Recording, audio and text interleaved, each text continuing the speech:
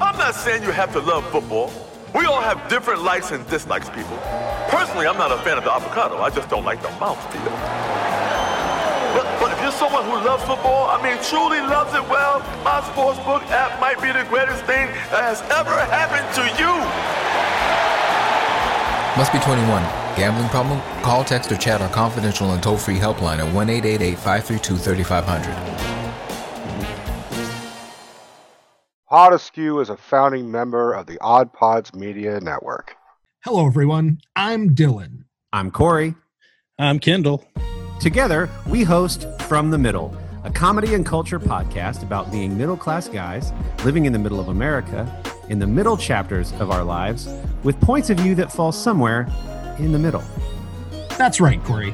We chat about all things, mostly husband and dad life, geek culture, and entertainment, from a relatively centrist and regular point of view. We all hear enough about the extreme ends of the spectrum, so we thought we'd create a conversational and relaxed podcast from a moderate perspective. Flyover state? Psh, more like state fairs, livestock. Guys, what's something that's cool and impactful that is the antithesis of boring? Yeah, I don't know, man. Listen to our podcast. We'd love for you to join the conversation.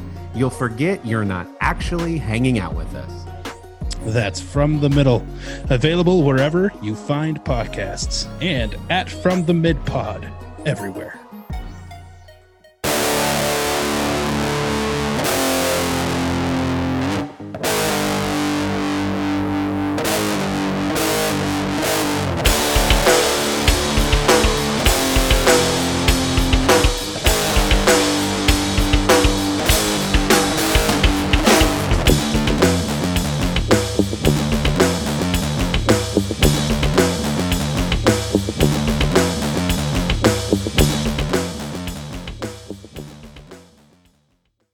To the Pod Askew podcast. I am CJ, and with me, as always, is my hetero life mate Rico. What's up, man?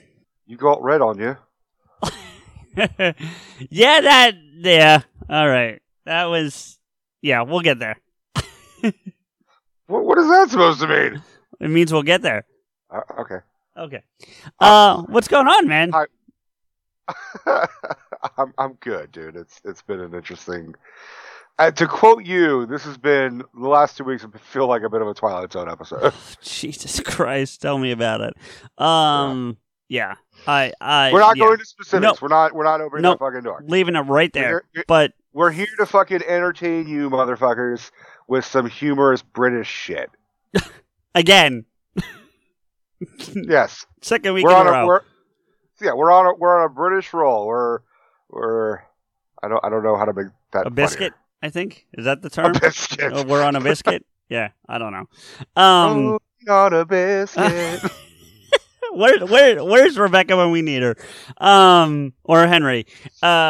Shit. We need to find more British people. What do we got? We got Jolene, too, from Get Vocal. Jolene! Although, she'll be the first to tell you she's technically Welsh, so I want to make sure I clarify that in case she's listening. You know. I got a pass. I said technically I said you're British. I didn't say you're English. That's true. Yeah, that's true. Technically you're right. Okay. So there's that. Anyway, but no, we're getting it. We are getting into another British. You can't call them a troupe. I mean, they are like a group of people, but they're not like a Monty Python. They're not like a group in that regard. They're a group of friends, and they have frequently worked together. Sure, let's put it that way. Right, but it's not like Python. They don't have like a title to what they do. You know, right? Yeah. But it's what you have called, and I'm assuming other people have called, the Edgar Wright trilogy. No, it's two. Well, I mean, you could call it that, but that's not what I call it. It is the Blood and Ice Cream trilogy, or it's also the Cornetto trilogy. Okay, both of those make sense because there's a lot of that shit in all three movies. Yeah. And for those who don't understand why it's called that, first off, we're talking about the films Shaun of the Dead, Hot Fuzz, and The World's End, which are unrelated to each other, apart from the fact they feature the same actors and are directed by the same person, and yada yada yada. I believe written by the same two people too. I think Edgar Wright and Simon Pegg wrote all three. Yeah, and I think Nick Frost has contributed as well. Oh, I'm sure, but on the writing credits, in the credits themselves are just Simon and Edgar. I'm sure Nick Frost had input, no doubt. But right. So, throughout the films, starting with Shaun of the Dead, there is a British type of like quick convenience store ice cream called Cornetto, which is one of those like drumstick. I was going to say it's a drumstick. It's an American. It's a British drumstick, essentially. Right. Yeah. And all of their all the flavors that are featured in each additional film represent sort of the theme of the film. So, and I'm going to fuck up on with the actual flavors. Like strawberry in Shaun of the Dead is featured. And strawberry, the red represents the gore and blood of the zombie flick. And then Hot Fuzz, it's a blue color. I don't know what the flavor is. It might be blue raspberry because that's a fucking thing. But well, here, check this out. I was trying to find that information for you, and apparently the title that's coming up, not for the ice cream, but on the official title for this is the Three Flavors Cornetto Trilogy. Okay. That's probably the most accurate title. I've heard also like the slang version just called the Blood and Ice Cream Trilogy. No, that's also known as, but the official, I think apparently there's actually an official title to these three movies. It's this trilogy, and the official title is the Three Flavors Cornetto Trilogy. Which, what a fucking bizarre thing to call it. That is something that, like, Monty Python would call it if they made these fucking movies. Well, and apparently, not to get... I know we're still dealing with flavors, but apparently, originally, the Cornetto ice cream was supposed to be a hangover cure for Nick Frost's character in Shaun of the Dead, and they ultimately didn't go with that joke, but they stuck with the ice cream thing, so... Yeah, I read the same thing, that it was and I'm not going to lie. I've done that myself, not with Cornetto, obviously, because I live in the States, but like I've had a really bad hangover. When I was living with Michael, we lived right next to a fucking liquor store, like closer than what Sean did from his walk to his liquor store or convenience store in Shaun of the Dead. Mine was infinitely closer. And I saw that and I read that and I was like, let me try that. And I, purposely got really drunk. And this is more of like, it was like a test. I'm like, I'm going to try and see if this works as a hangover cure. Woke up at like 11 in the morning, bleary-eyed, hungover, like still feeling like I might throw up, that kind of thing. And got a drumstick. And I got one of their dark chocolate ones, the ones that have like the chocolate inside the cone as well as the chocolate flavor. And it fucking worked. Like, no bullshit. I think it was just like I had a massive sugar rush. But, like, it was a gradual, like, I started feeling a lot better. And then later, as the sugar rush wore off, I started feeling like shit again. But at that point, I was like, all right, I'm ready to go to bed. So, I just sleep it off. But it fucking works, dude. It was bizarre how accurate it was. So, I'm trying to find this here. I think... Are you looking for the flavors or what? Yeah, the flavors are kind of hard to find. I'm not going to lie to you. Well... I've always discovered them in like the trivia of IMDb about it, or about each additional film. Usually they'll take whoever's writing that trivia goes to each one of the films to like supply their trivia. I gotcha. I'm actually trying to find like Cornetto's like flavor thing and just see what the wrappers look like, but I guess I could try that. Well, it's got to be the flavors of the color. So if it's blue for Hot Fuzz, the blue is either vanilla or cookies and cream. That's the only one I got a good look at so far. The other two I'm trying to figure out. And then green for The World's End, which represents the world, is, and also like Little Green Men alien shit, is that's mint or mint chip or something. It's something minty. So that one is obviously strawberry or cherry or whatever the fuck the red is. Actually, it looks like it might be birthday cake because the wrapper looks to be similar. But every time I've looked it up, they say it was something like either vanilla or raspberry or blue raspberry. Well, listen. You've done more research on this than I have in the 30 seconds I've been at it, so I trust that you know. All right, I can't find specifics on, but either way, the point is that, and more importantly, it's not about the flavors themselves; it's about the color of the wrappers. So they use very specific wrapper colors for each film, the red, the blue, and the green. So, but it's still a cool. I like when they have little stuff like that running through films. Like same thing with it's a little more so with Kev's stuff because the Schooniverse is way more tied together than these three movies are, but for sure. But there are still little things that run through those films that you're like, oh, I remember that from blah blah blah or whatever. You know what I mean? And the clearest indication of that is at the end of The World's End.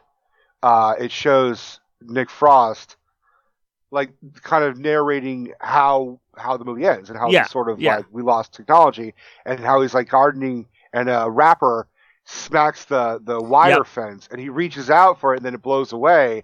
That was obviously for us, like the fans who've been because we're looking for that shit. And then it was Edgar Wright being like, "Here you go, and bye bye." Well, I was looking for flavors on the trivia. Apparently, I think that's the only rapper in that entire flick. In The World's End, if I'm reading this right, I've moved down from it, so I'll see if I can find it again. I mean, because they deal with beer more than anything. Right, which, by the way, watching that and not having any beer around my house at the time, I seriously almost went out and bought beer like 3 times. It's murder. It's murder for me when I'm like, because I can't smoke in here. So I'm like, if I ever watch a movie where someone's chain smoking, I'm like, you fucking asshole. Yeah. Michael and I, when he made a rule like we can't smoke in his room anymore at his apartment, and then we watched a movie where it was just nothing but smoking. So we kept pausing the movie and going out to his living room to have a cigarette with all the fans blowing, and we did that like 8 times. And we're like, can we lift this fucking man, or we need to stop this movie because this is bullshit. We spent more time coming out here having a cigarette than actually watching the fucking movie. Yeah. Okay. Well, let me. All right. So, do you want to do this in order? Or you want to do this the order that you watched it? It doesn't really matter. I don't think you finally pulled a Rico and you fucking watched some shit out of order. Well, there's a reason for it, honestly. Because I was. Why do you get a pass and I don't? Because I don't do it on the regular. I don't do it on. I haven't done that on the regular. It's been a while. Years. No, it's been a stained. Most of the time it was when I was a kid and someone was just like, "Here, we're putting this movie on," and dude, it's more fucking with than anything. But this is kind of interesting though. Real quick, the colors. Here it is. So they used the red strawberry flavor for Blood and Zombies, and it was vanilla on Hot Fuzz. So that's and it was not just the blue was to symbolize the police and also how plain Angel was. That's weird. I wouldn't picture blue as a plain. No, but the vanilla. Yeah. But that's weird because he's not the one who's eating. Oh, I guess he does eat one later. He does later, yeah. But it's mostly featured when fucking. I don't think just because Nick Frost is the one eating it that I think it's more just the fact that it's vanilla and plain ice and the main character. I don't know. They don't get into this. It could also symbolize how much Nick Frost wants to run his tongue all over Nick Angel. That's terrible. I'm sure they would agree, actually. Probably.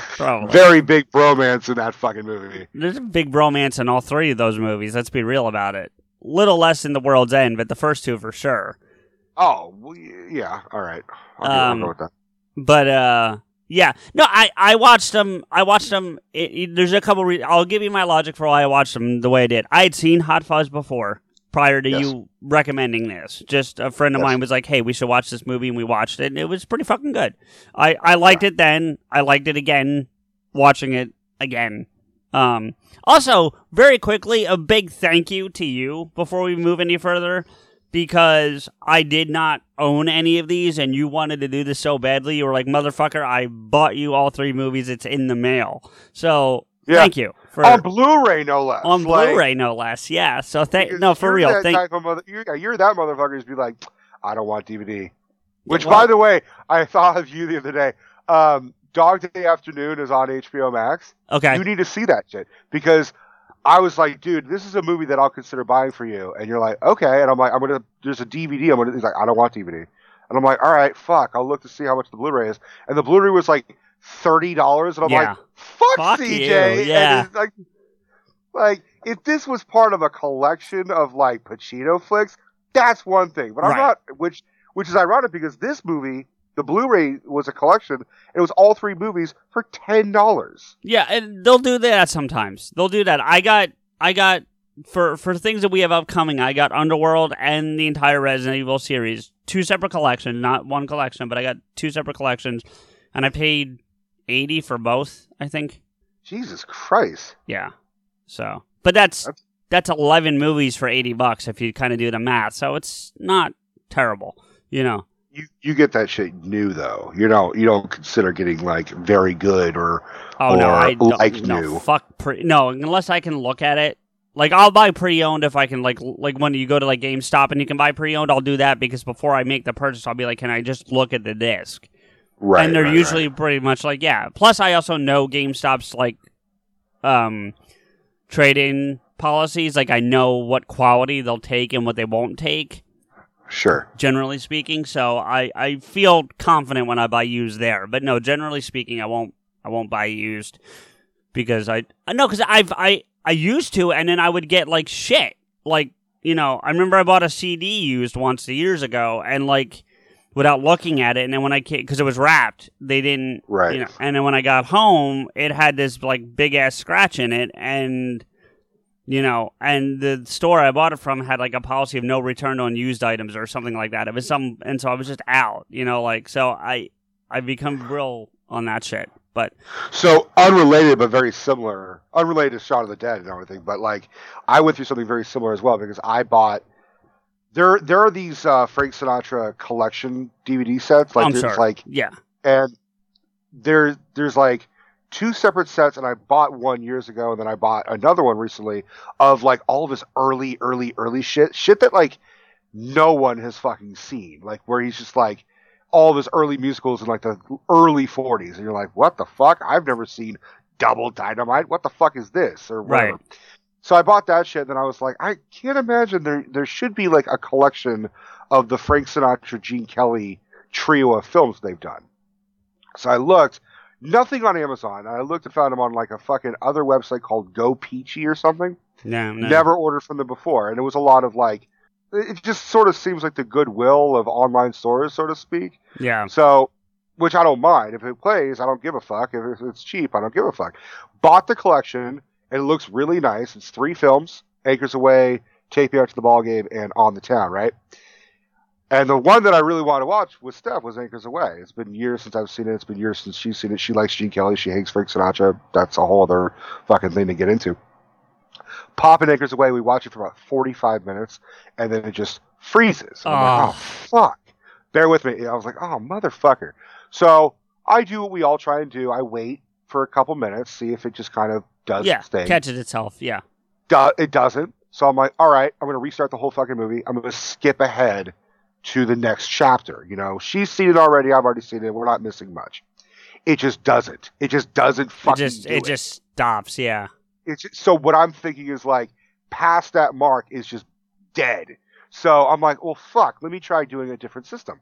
Take out the PlayStation 3, put in the Xbox One. The Xbox One couldn't even read the disc. It just said, fuck you. Why are you using your PlayStation when I see a DVD player right there? Oh, because I don't have the remote for that. Oh, okay. Yeah. You know they sell these universal remotes? Yeah, but then I have like another fucking remote that I have to fucking constantly look for. Anyway. Like I already lose the remote for the TV every fucking day, and I keep putting it in a basket, and then I pick it up, and then Steph gets off the bed and it rolls away, or I move over and it fucking gets under my ass, or it gets knocked over on the fucking floor, and then like Dino fucking fucks with it and like pushes it under the bed, and then I gotta fucking strangle the cat and look for the remote at the same time. So the whole point of this is I contacted the website and I said, hey, just so you know, one of these DVDs doesn't play at all. It stops halfway and it doesn't play on another machine. Can I get either, and I don't want to send back the collection because one movie is fucked. Can you guys replace it, or can I send out the thing, or can you give me my money back? And it took them a couple days. They got back to me and they said, look, we have one available in the store. If you buy it, we will refund your money and send it to you at no cost. And the only difference is it doesn't look like part of the collection. It's not going to have all the features that the collection one had. But if it's the fucking movie, it's the fucking movie. That's all I care about. Sure. So they're going to send it to me at no charge. So that's nice. Oh, this is a brand new thing. I thought this was like an old story. So this is you're waiting for this. Okay. Yeah. I'm I think I missed that somewhere. But No. I'm like, where's my Sinatra? But anyway, getting back to this. Oh, actually, there's one other thing. Sinatra connection. I seriously almost bought you something for your birthday. I wanted to say like 2 years ago, but then I realized it was going to cost me like, I think the initial cost would have been worth it, but like there was an ongoing cost that I couldn't get out of. So it would have I thought it was all the Rat Pack like Friars roast shit. Oh, like the Dean Martin roast. Right. Yeah. But like it wasn't like a one-time thing. It was like a month, like a monthly like club thing. So you would have gotten another one every month, and it would have cost me like $200 when it was all said and done. I was like, no. Yeah. So no. I'll tell you this much: Steph would probably like that, like way more than me. Like, I love the roast, but like she was more into the Dean Martin roast than I was. Yeah, but. I figured with it being Dean and then roasting a lot of the Rat Pack, that'd be right up your alley. So, and Sinatra's featured and Don Rickles and all that shit. Yeah. I mean, I would have appreciated, but I totally understand. I know you would have approved, but I wasn't going to put that kind of money out. No. If you're going to spend $200 on me, you could buy me a fucking lightsaber. Let's put it that way. Or a fucking plane ticket. So if you, I don't know if you can find a fucking plane ticket for $200. Unless you're dropping my ass off in fucking Wyoming. I found round trip for $3 from here to there. Oh, really? Yeah. Well, so it's during not two, COVID, but or is that a couple years ago? It was both, actually. Okay. Yeah. Anyway. Anyways, we're here to talk about some shit. Yeah. So I watched Hot Fuzz first because I like I said, I'd seen it before. I thought I would start with something I was familiar with, just as a way to get in. And then I saved Shaun of the Dead for last because this is kind of our gateway into our October monster thing that we're going to be doing. And I think we're starting with zombies, so it made sense for me to finish with a zombie movie and go into, or not zombies, but you guys will find out next episode. But the point is that Shaun of the Dead seemed like the logical one to end with because of the transition into our next thing. So right. So that's why I watched it in the order that I watched it in. Okay. I asked again, do you want to do it in the order of... It doesn't really matter. I mean, let's do it in the order I watched it in, because that way it makes my effort on purpose for a good reason. So let's talk about The Greater Good. Yeah, like I said, I was a fan of Hot Fuzz the first time I saw it. I think I'm even more of a fan of it now. Okay. Because the first time I watched it, and I think I've talked about this on the show, but please correct me if I haven't.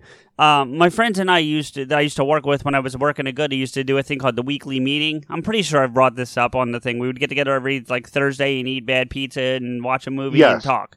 Yeah. And that's where I saw Hot Fuzz the first time. So yeah, I certainly watched it and I paid attention, but we certainly were also talking through a decent chunk of the movie. So I'm sure there were I guarantee there were things that I missed. I couldn't tell you what they were, but you know what I mean? Right. And even if you're paying attention the first time, you always will pick up something on a second time. That just happens. Or third or fourth or fifth. I mean, I can't tell how many times I've seen movies that I've seen a bunch of times and gone, oh, fuck, I never noticed that. For example, actually, I'll give you a very good example because we just had Ernie O'Donnell on recently, right? When I was getting our clip together for the Damn It, I never, for whatever reason, picked up the fact that the girl that Rick Derris is talking to is Alyssa Jones' sister, and Alyssa from Chasing Amy, that we had no idea even existed yet. Oh, I mean, I did know of that because there's the other sister in Mallrats. So there's 3 sisters. Okay, but I mean, the point was that I probably was aware but never put it together, I guess. So when I heard her say it when I was putting the clip together for the Damn It, I was like, oh shit, that's if you're watching Clerks for the first time, you have no idea who Alyssa Jones is, Alyssa Jones, man, I know Alyssa Jones. Yeah, right. So anyway, but so I definitely enjoyed it again. The other thing is, like, you talked about, like, seeing things you don't recognize. I didn't know who Martin Freeman was back then. Agreed. You know what I mean? So agreed. You know, I realized that he was there because when I would look, like, after we, like, okay, we became fans of Sherlock or him as fucking Bilbo or whatever, like, sure. You would look up the IMDb, like, what the fuck? He was in Shaun of the Dead? When? Like, yeah, Shaun of the Dead, I think, is his least appearance, if I'm right. Well, it's literally a walk-on. Right, that's what I'm saying. Compared to Hot Fuzz or World's End is all I'm saying. Well, the World's End is easily the biggest role he's in. Oh yeah, of the three, sure, no question. Yeah. But but I didn't even know who he was back. Like my first experience with Martin Freeman, where I actually know who he is probably Sherlock. Yeah. I would agree. Which I only watched since you and I started doing this show. So if you think about it, like, I had seen the Hobbit movies and didn't know who he was.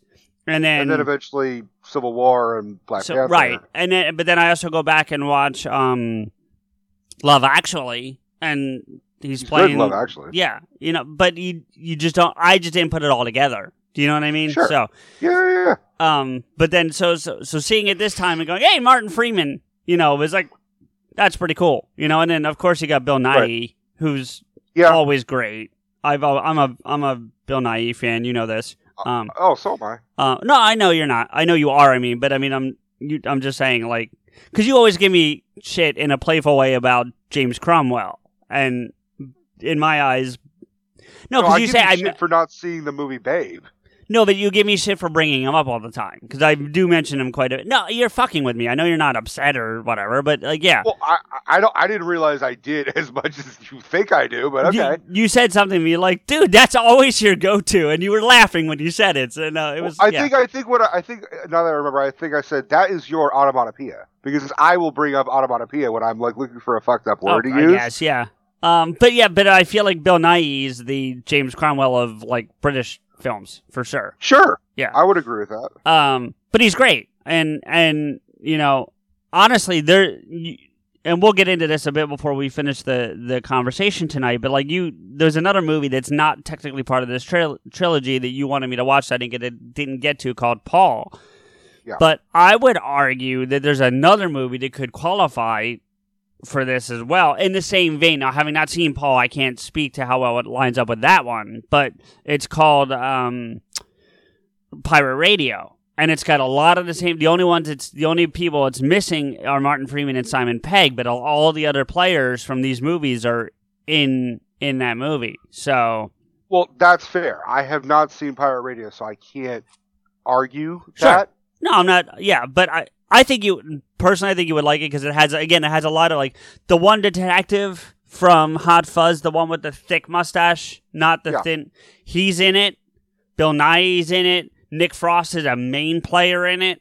And then so those are the guys from this movie that are in it. And then you also have, actually, I think another character named Thick Carl might be in. Who the fuck is Carl? Yeah. He might be in one of these movies as, like, an ancillary character, too. So, like, I'm just saying. But then Philip Seymour Hoffman's a main player, and I know you're a big fan of Philip Seymour Hoffman, too. So, yeah, but he's not in the other movies. And Branagh... No, but I'm just saying for Pirate Radio, like another... Sure. And then Branagh's in it as well. So, between all that, yeah. Yeah, I mean, I would say, like, in that regard, Love Actually would be just as much of a player, because it's got Bill Nighy, it's got Martin Freeman, that's it, right?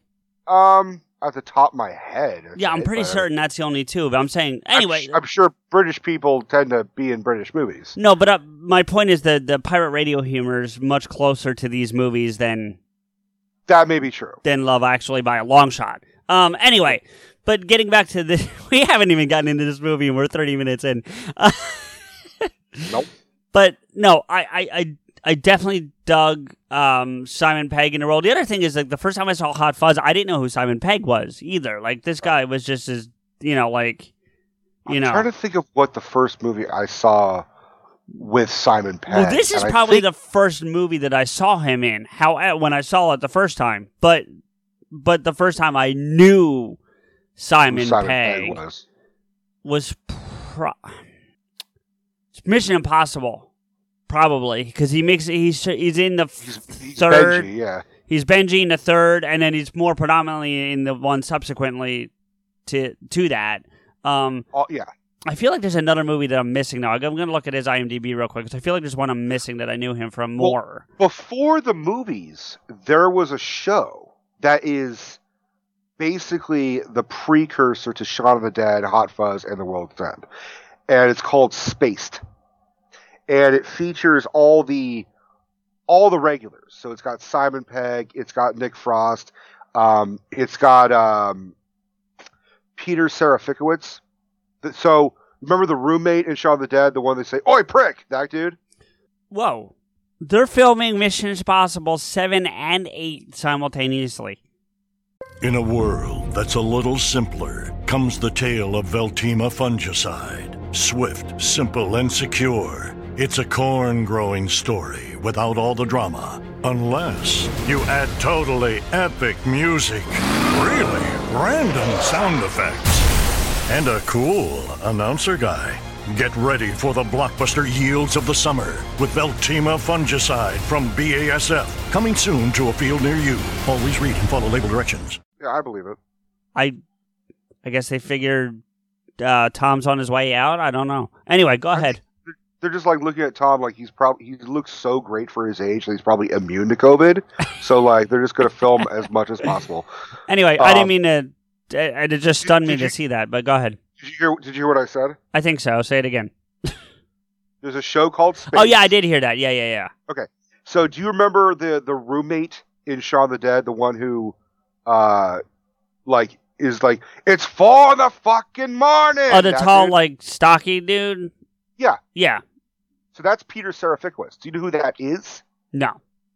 That's the guy who voiced Darth Maul in Phantom Menace. Not later, just in Phantom Menace. No shit. Okay. No shit. So he is a prominent impersonator and voice artist as well as actor and comedian. He eventually went on to replace Patrick Warburton in the live-action Tick show that came out a couple years ago. Okay.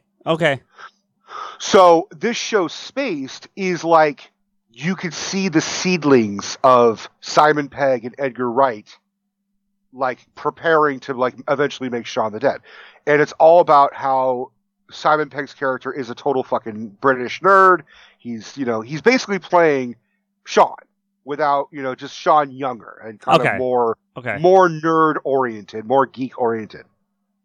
And how he's, he gets dumped by his girlfriend. At the same time, there's another woman who is, I can't remember, I think her name is Daisy or something, but the actress is the woman who's got her own separate group in Shaun of the Dead, and that's when they meet up, and it's like the two groups of people. They're like, and they all kind of like representations of each other. Like Martin Freeman looks kind of like the other dude in Sean's group, and vice versa. I think her character's name is Yvonne or something in Sean. I think so, yeah.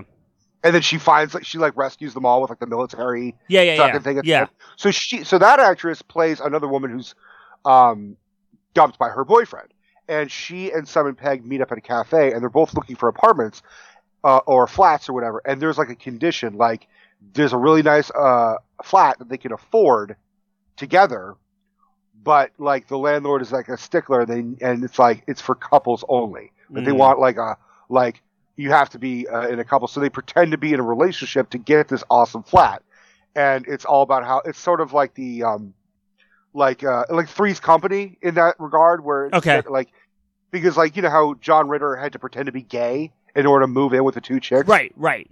Yeah, same type of thing, except they have to pretend to be a couple. So it's all about them, these two people who don't fucking know each other at all, learning each other about their backstory as much as possible just to get an apartment, and then become friends and then romantic. And so it's British knocked up. sort of without the pregnancy. It's sort of that. Just fucking around anyway, but it's kind of like British Friends if they weren't fucking friends to begin with. Well, hopefully it'd be better than Friends, but that's beside the point. It is very much better than Friends, and like I'm saying, you see there's an episode that's only like the intro is like 5 minutes long, and Simon Pegg is running around in his apartment, and it's like super like creepy music, and it's dark lit, and he's seeing zombies coming at him, and he's shooting all the zombies and acting like a badass, and then we find out he's actually high as shit on cheap like amphetamines because he's young, he's like, I'm gonna do drugs, and the roommate, the girl, comes out, she's like, what you doing? And he's like, and he's playing like Resident Evil high as shit on amphetamines, but he's so fucking like high, he's hallucinating that he's in the world shooting zombies. So that little segment was the inspiration for eventually doing Shaun of the Dead. Okay.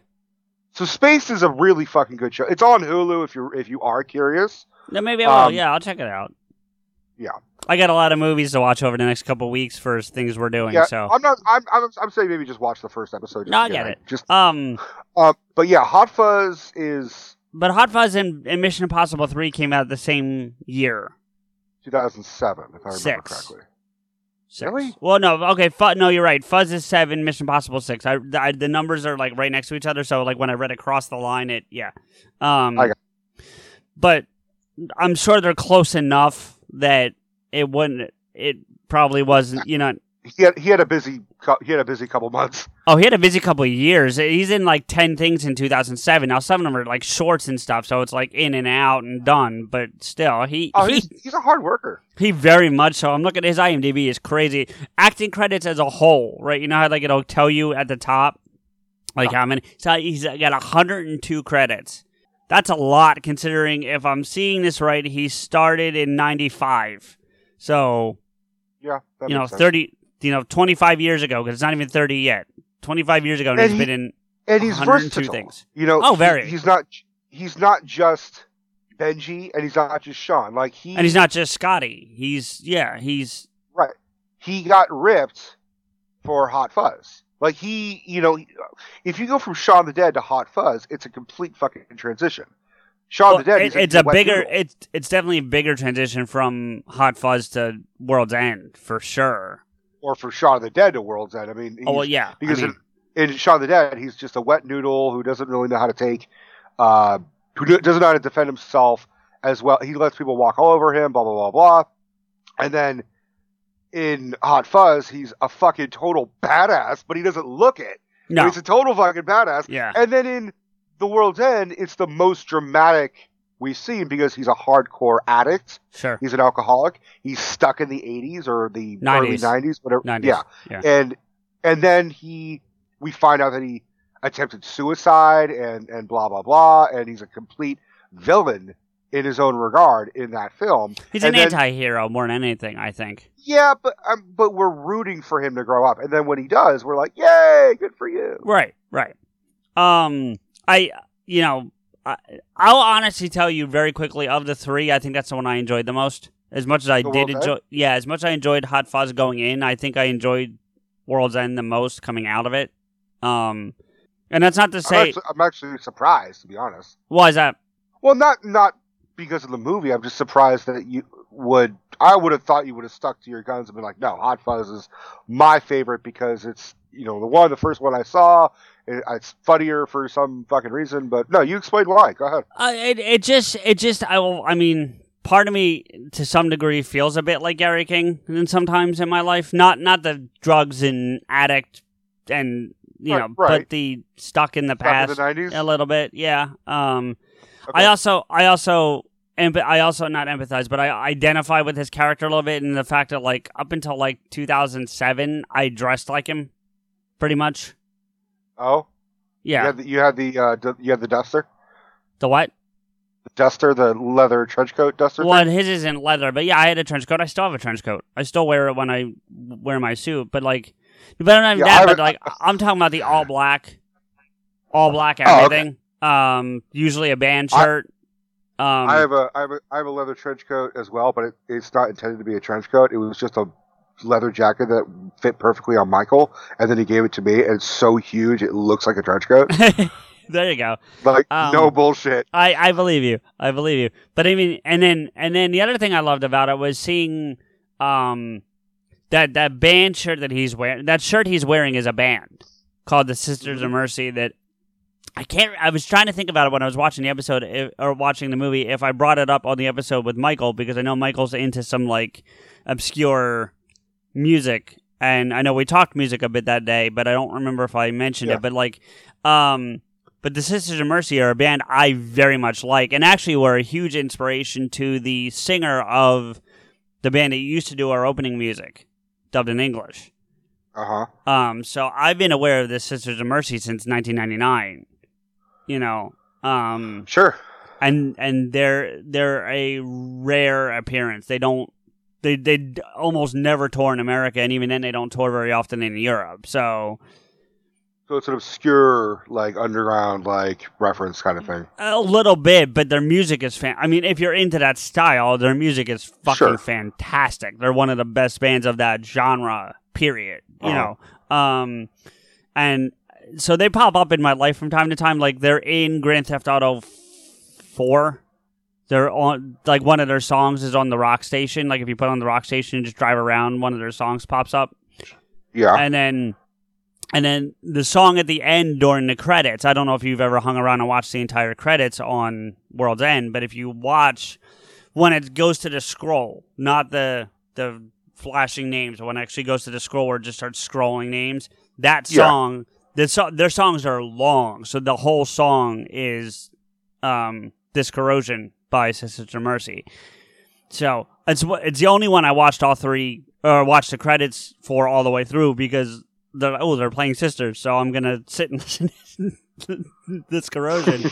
But seeing that band, I mean, even the tattoo when he lifts up his shirt to like prove who he is, the guy I know has that tattoo now, much smaller in a different part of his chest, but he definitely has that tattoo. So sure, it was so all of that kind of, you know, you tie that all together, it kind of makes it a little more, you know, identifiable.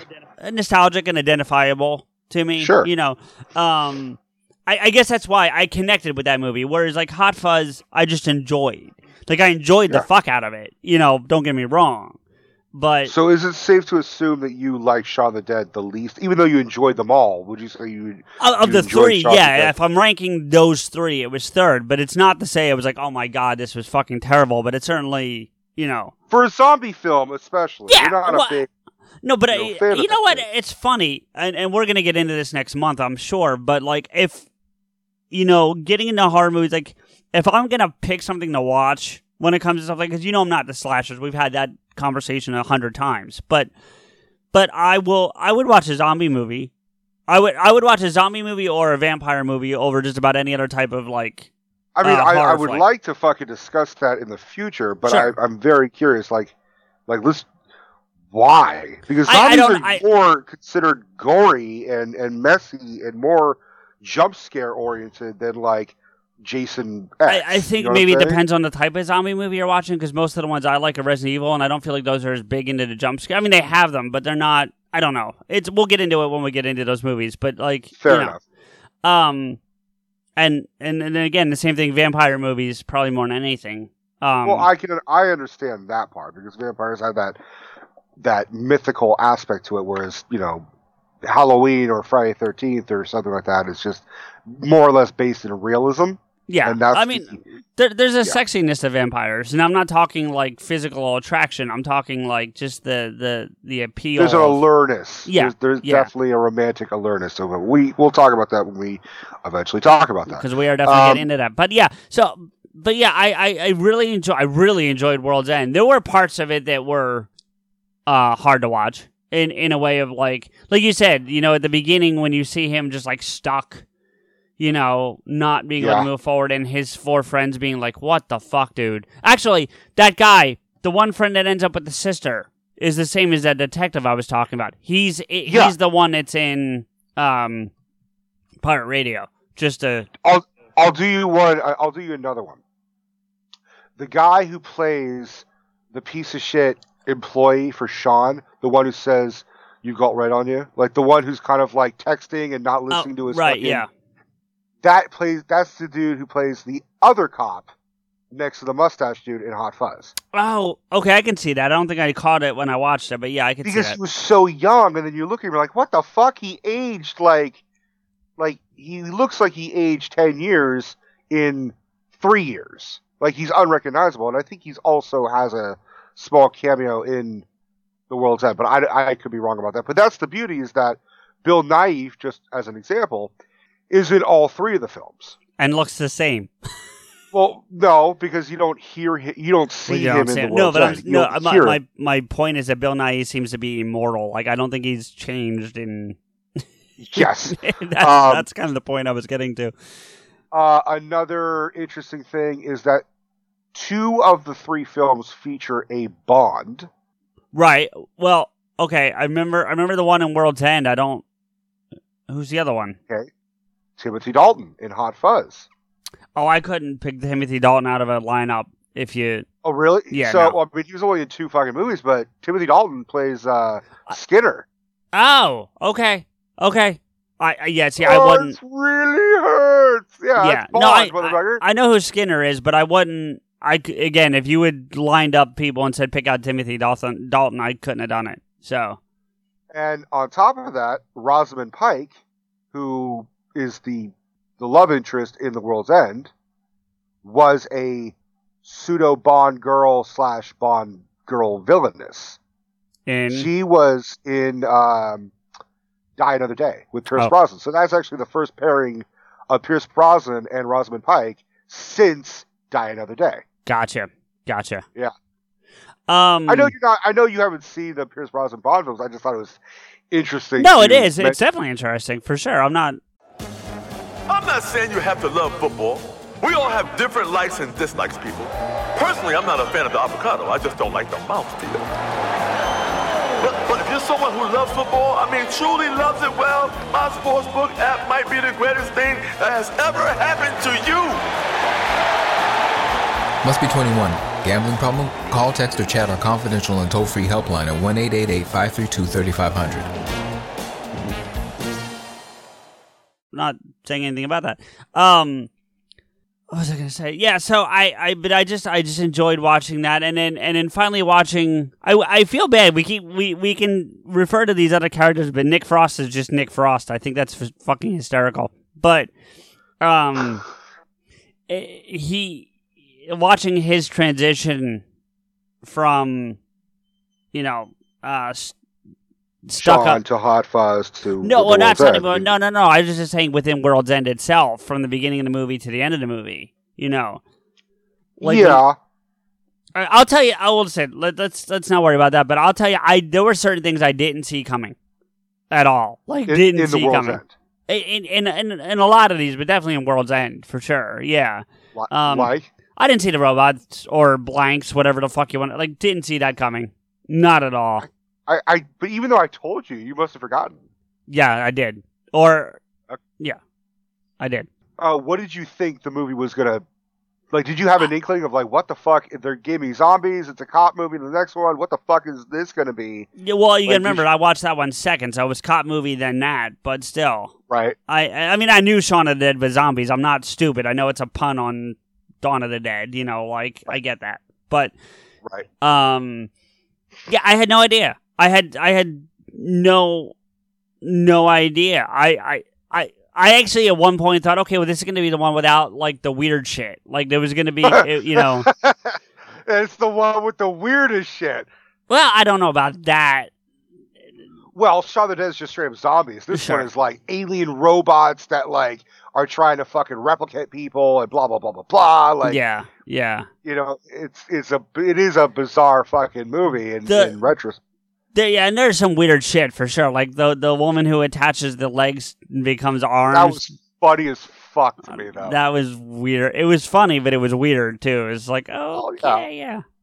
I mean, it's just as weird and funny as like in Shaun of the Dead, they're like pretending to be zombies and they're doing like a mini acting class. Like that was funny as fuck when that happened. Yeah, and they actually tested that on MythBusters too. what, acting like zombies? If you, yeah, would that get you through a zombie horde? Yeah. How the fuck does they prove that? They had a bunch of people. A zombie? No, they had well, no, I mean, obviously there's a little bit of subjectiveness to it, I guess, but they had a bunch of people act like zombies, people who were like zombie enthusiasts. They had a calling out. Dude, you and I would love, and it doesn't have to be on air, but I would love to talk to you about that show, because there's so many times they refer to places that now, because I know you, I'm like, oh, I've heard of that place. Yeah, because they filmed most of their shit in Alameda, which I used to live in when I was a kid. Right. You know, and then, but they've even referenced places they've gone to like blow shit up or test things, and I'm like, oh, I think Rico lives around the corner from there. You know. Yeah, but when they go to Oakland, shit blows up in Oakland anyway, so it may not just be them. They don't blow up. The blow up thing we'll talk about, but anyway, they. What was I saying? So, what was I saying? I don't know. You're not paying attention either. No, but no. See, the one thing I was really curious. Oh, the zombie thing. So they tested, the way they tested it was they had a bunch of people who were zombie enthusiasts come out and act like zombies and try to, and because they're enthusiasts, they try to act as, you know, brain dead as humanly possible. You know what I mean?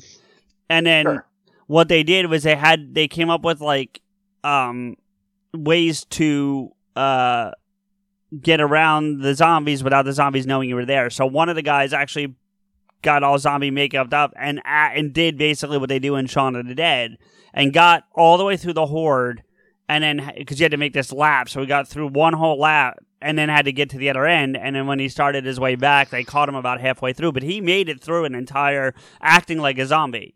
So But he still died in quotations because they caught him. Eventually, yes. And if you're a fan of MythBusters, you know there's 3 categories whenever they test a myth. I don't know if are you a fan, Rico, or no? I've seen episodes. Okay. I wouldn't call myself a fan, but I've seen it. Okay, but usually it's either confirmed, busted, or plausible. Right. So it's plausible. It was plausible. Yeah, they deemed it plausible. But anyway, but going back to World's End, the one thing I was really curious about. And I know this is probably stupid, and ultimately because you think you get the same outcome, kind of. Because spoilers, people, we're going to talk about this stuff, but like, you know, after they basically tell Bill Nighy to go fuck off, he's like, all right, fuck it, and he leaves, but then he like nukes the world on the way out. Essentially, is. Well, I mean, he nukes the world in the sense that he just takes away all electricity. Right. He EMPs the world is what he does. He doesn't Right. Well, no, because a lot of stuff's on fire. So it looked like, I mean... because a lot of electrical shit becomes on fire. I know, but it did look a little bit like Judgment Day. I'm not going to lie. Like, okay, so it was the end of the world in the technological age, and people suffered for it, but it wasn't like he made the planet extinct. No, like the planet still survived. Yeah. Planet, yeah. My thought was, if, and I know I'm probably being silly, but it was just a fun thought to have. If Gary had gotten the 12th beer and actually got to drink it, would that have just made them fuck off without the destruction? Would that have undone the whatever they were doing?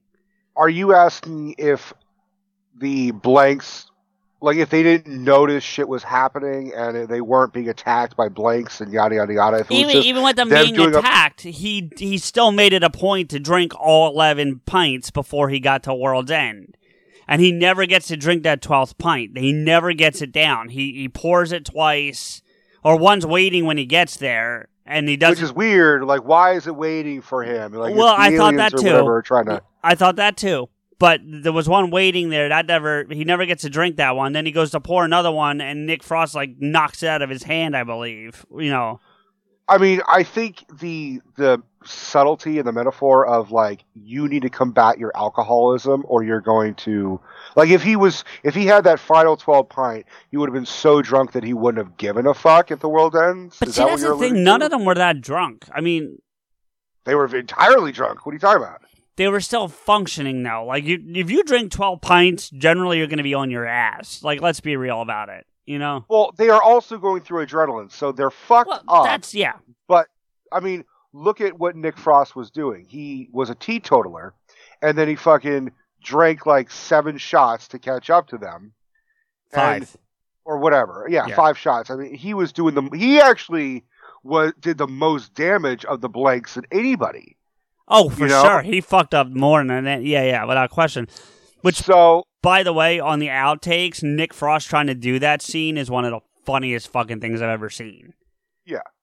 There's a segment where Simon Pegg is interviewed on like Stephen Colbert or something, and he's talking about this movie. He talks about the levels of drunkenness and how they actually kind of go with it. Like, okay, this is a level 3 drunkenness part. This is a level 7, and how he knows how, like, he and Edgar and Nick planned it out and like very carefully, strategically were like, this scene is a level 7 for drunkenness. Right. And it's really funny to like see, like, because you and I have been drunk many times, and we've been through all fucking like 12 stages or whatever. Sure. And like the one that makes me laugh that you see the most in the later parts of The World's End is the like just like just blowing somebody off and like fine. And like at the same time like feeling like they might burp and it might be vomit and they're like doing that shit and they're just kind of like, oh, just give me a second. Like it's almost like they're 1 second away from me like telling the robot like, can you just give me a minute? Like, we'll fight in a second, but like I'm about to throw up. Just bear with me. Yeah. Which I was actually more surprised that was not featured. I expected someone to Ralph at one point. Yeah, I could see that. Well, if anyone was going to do it, it would have been, in my opinion, Marsden. I can't remember the character's name, but Eddie Marsden. Yeah. Because I'm a fan of his too. I've seen him in a bunch of shit and never realized who he. Like he's another one of those guys you see. He's like shit. He's everywhere, but in a good way. He's in Ray Donovan. Yep. He's in Sherlock Holmes. I know him not most. Sherlock. Yeah. The RDJ Sherlock Holmes movies, not the show. Right. I know him best from Ray Donovan. Yeah, of course. He's got a featured. Yeah, which by the way, for playing someone with I guess it's Lou Gehrig. No, it's not Lou Gehrig. What is it that he has? It's Parkinson's. Parkinson's. Thank you. He does a great job. I would have thought he had because that's the first place I remember seeing him. I'm sure I saw him at other places again, much like we were just talking about earlier with Simon Pegg or whatever, or Martin Freeman more accurately. Right. The first place I remember seeing him or recognize knowing who he is. So I just thought he had it. Like they hired a guy with Parkinson's to, because you've been through all of the Ray Donovans, right? Or are you not caught up? No, I'm not caught up on like the final 2 seasons. I just sort of stopped. I was watching with Michael, and then we just sort of fell out of it. Okay, well, I won't. Just in case you get back in, I won't ruin the story. But at one point, Alan Alda shows up as a character, as a recurring character. Really? And he has Parkinson's as well. Mm-hmm. I think he actually does though. I think Alan Alda? I think he does. Yeah. That's news to me. I didn't know Alan Alda had Parkinson's. I think I'll give you a very simple explanation of why most studios or producers will not hire somebody with someone with an illness even to portray that illness, unless it's like Michael J. Fox, where it's like they are specifically saying this character has this illness and it's going to be all about that illness. Right. It's because if they ever do a flashback, they can't suppress the illness. It's not like they can. They can't stop the shakes. Like they did something similar. Like I can't remember what the fucking show was, but it was like about someone who was disabled, who couldn't move their legs and was confined in a wheelchair. And there was the disabled group saying, "Fuck that! We have the right to be actors too. Even if we're disabled, we still have the right to portray ourselves accurately." And the main reason is because if we do a flashback, we can't have the motherfucker stand up. That's the only reason. It's like we're just sort of stuck with making this person in a wheelchair forever we don't get to see how it happened. We don't get to see them live it and move on and be able to walk if it's just a neurological disorder or something like that. Like, it's just, hey, there's a dude in a wheelchair. I was right. 2018. For what? Alan actually has Parkinson's disease. Wow, I didn't fucking know that. I thought that was accurate. No, well, I mean, he's got it as under control as you can. I mean, with all respect to this person, he's not as bad off as Michael J. Fox, but it's early onset, which not going to specifics. I know someone personally who has Parkinson's, okay. and it's early onset, and it's still. They described it as every day they feel like they ran a marathon. Their body is just tired, ached, just aching. Like it sounds like they said that it was just. Every day felt like a marathon, even with the medication. And every day they're just exhausted. And I, what do I say to that? Right. Yeah. No. So the just to tie that up, but I mean, Marsden plays it, and you'd think he has it too, and he doesn't. You know what I mean? So he's a brilliant actor. He really is. He's much doesn't get as much credit. Have you seen The Illusionist with Ed Norton? Yeah. He's in that. Is he? Yeah. He plays the manager. Producer, the manager, yeah. I knew, okay.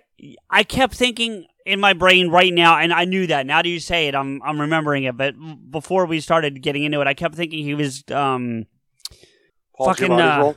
What's that? He was Paul Giamatti's role? Yeah. The cop? Yeah. Yep. Because that's who he plays in Sherlock Holmes. That's who he's basically Paul Giamatti's role in that world. Inspector Uhl. Yeah. So, anyway, we're getting way off, but yeah. But that's the only one he shows up in, correct? Of the three, I think. To my knowledge, he may be in Hot Fuzz, but I don't think so. I don't remember seeing him. I don't either. So I think I think that's the only movie he's technically in of that three. Which is interesting for him to get like a primary role, Yeah, for not being featured. He's not the Martin Freeman. He didn't work his way up, so to speak. Right. That's kind of my point. Like, you would have thought it would have gone to like the other cop, the other detective or someone like that, Sure. The only reason I would say you don't do that is just simply so you don't have them side by side again in back-to-back movies, regardless of how far apart they are. Do you know what I mean? Sure. But, which, by the way, the kid who works for Sean is the same kid when he's texting and Sean is waiting for him to stop texting so he can get on with his, there's no... Hi, I'm Flo from Progressive. Being a baseball fanatic like me can be stressful. It's not all sports points and touchdowns. So Progressive is going to help you take your mind off your team for a moment. Instead of thinking about how they missed that goal point score, think about the Name Your Price tool from Progressive letting you choose coverage options based on your budget. Unlike your team that missed the end zone net area.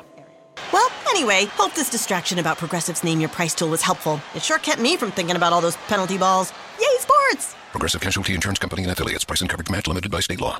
You and I, or Pi and whatever, blah, blah, blah. Yeah. He's texting Nick Frost's character looking for weed. Because then later, Nick Frost gets a phone call when the zombies are looking at them, and he's like, "No, man, I don't have any." And you can hear the voice through the speaker, and it's the other dude. It's the dude still looking for fucking weed.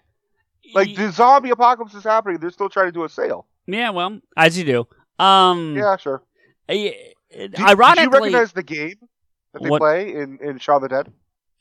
No, I don't think I was hoping you were going to catch it. I don't think I saw it, no. It's Time Splitters. Time Splitters 2, specifically. I never played that. Holy shit, so fucking fun. One of those PS2 era games, but fuck, it's not fun. I know they're playing a game at the end, but you don't see the screen because it's turned the other way. Well, the game that they are playing throughout the film when he gets Time up Splitters, and Nick is playing it, it's like player 2 has entered the game. That's Time Splitters 2. I've heard that shit for years. I'll tell you this, though, and I like Nick Frost, and my first exposure to him, as I mentioned earlier, was Pirate Radio. That's the first movie I saw him in. Or at least the first one I knew who he was, we'll put it that way. But, because I'm pretty sure I saw Hot Fuzz the first time before I saw Pirate Radio. That aside, I like him his character better in Hot Fuzz than I do in World's End, as much as I like World's End better as a film. Because he's more lovable and innocent, and he's just kind of even his name signifies his fucking character. I mean, his last name was like Butterfield. Like, I don't that's know. such Yeah. a cutesy fucking name, and then because in Shaun of the Dead, Nick Frost is a slacker. He's antisocial. He's kind of a dick. He's just a fucking layabout. He's a loyal fucking friend, but he's also, he doesn't take any initiative Yeah, but for himself. I said World's End, not. I like to. No, but I'm saying specifically all of them, because then in the World's End, he's kind of, he has every right to be pissed off at Simon Pegg's character. Yeah. But like, he plays that role immensely serious, whereas in Hot Fuzz, he's just a lovable fuck who just happens to be a cop in this little fucking thing, and he's like the little puppy in like the Looney Tunes shit who like hangs out with like the bigger dog. Like, what are we gonna do today? Yeah, yeah. He's that dude. I also the one of the reasons why I liked Hot Fuzz so much is like the two movies they watch are two of my favorite like cop movies. Period. I knew that was going to be a reason you liked it. Yeah, I enjoy Point Break. It's not. I'm not going to sit and pretend it's great cinema, but it's fun movie. You know what I mean? And then, actually, listen. Without getting into a whole separate discussion, I think Point Break is Swayze at his best. I know everyone talks about Ghost. No. I'll take Point Break over at any day. I mean, admittedly, I've not seen a whole lot of fucking Swayze. Neither have I. But still. He's great. One of his last movies is a movie called Keeping Mum, which is another British film. Sure. And he's an American in England as like a golf instructor, and he's just the douchiest douche ever. Because, I mean, it's more apparent because he's playing an American around like these sort of, very polite and rigid British people, and he's just that dick. Keeping Mum it'd be hard to find, but if you found it, I think you'd enjoy it, especially all the British shit we're talking about. I think you'd enjoy it. Sure. But yeah, and then of course Bad Boys 2, which I know is not, it's just a fun movie. It's not Shakespeare. No. No, not at all. But I found it absolutely interesting that his character would be like, Point Break or Bad Boys 2. And he's like, which one do you think I'd like the most? Like, no, which one do you want to watch first? It's like, he's not holding up Point Break and Bad Boys 1. It's specifically Bad Boys 2. It's like, fuck the first one. You're going to watch the second 2 one. is a way better fucking film. Of the Bad Boys franchise, 2 is way fucking better. Agreed. Yeah. I think it's the better film just because that funny-ass scene where Reggie comes to the fucking door. Like, man, Reggie's at the door. Man, who the fuck is Reggie, motherfucker? Yeah, I heard him say his name is fucking Reggie, motherfucker. I love it. I love it.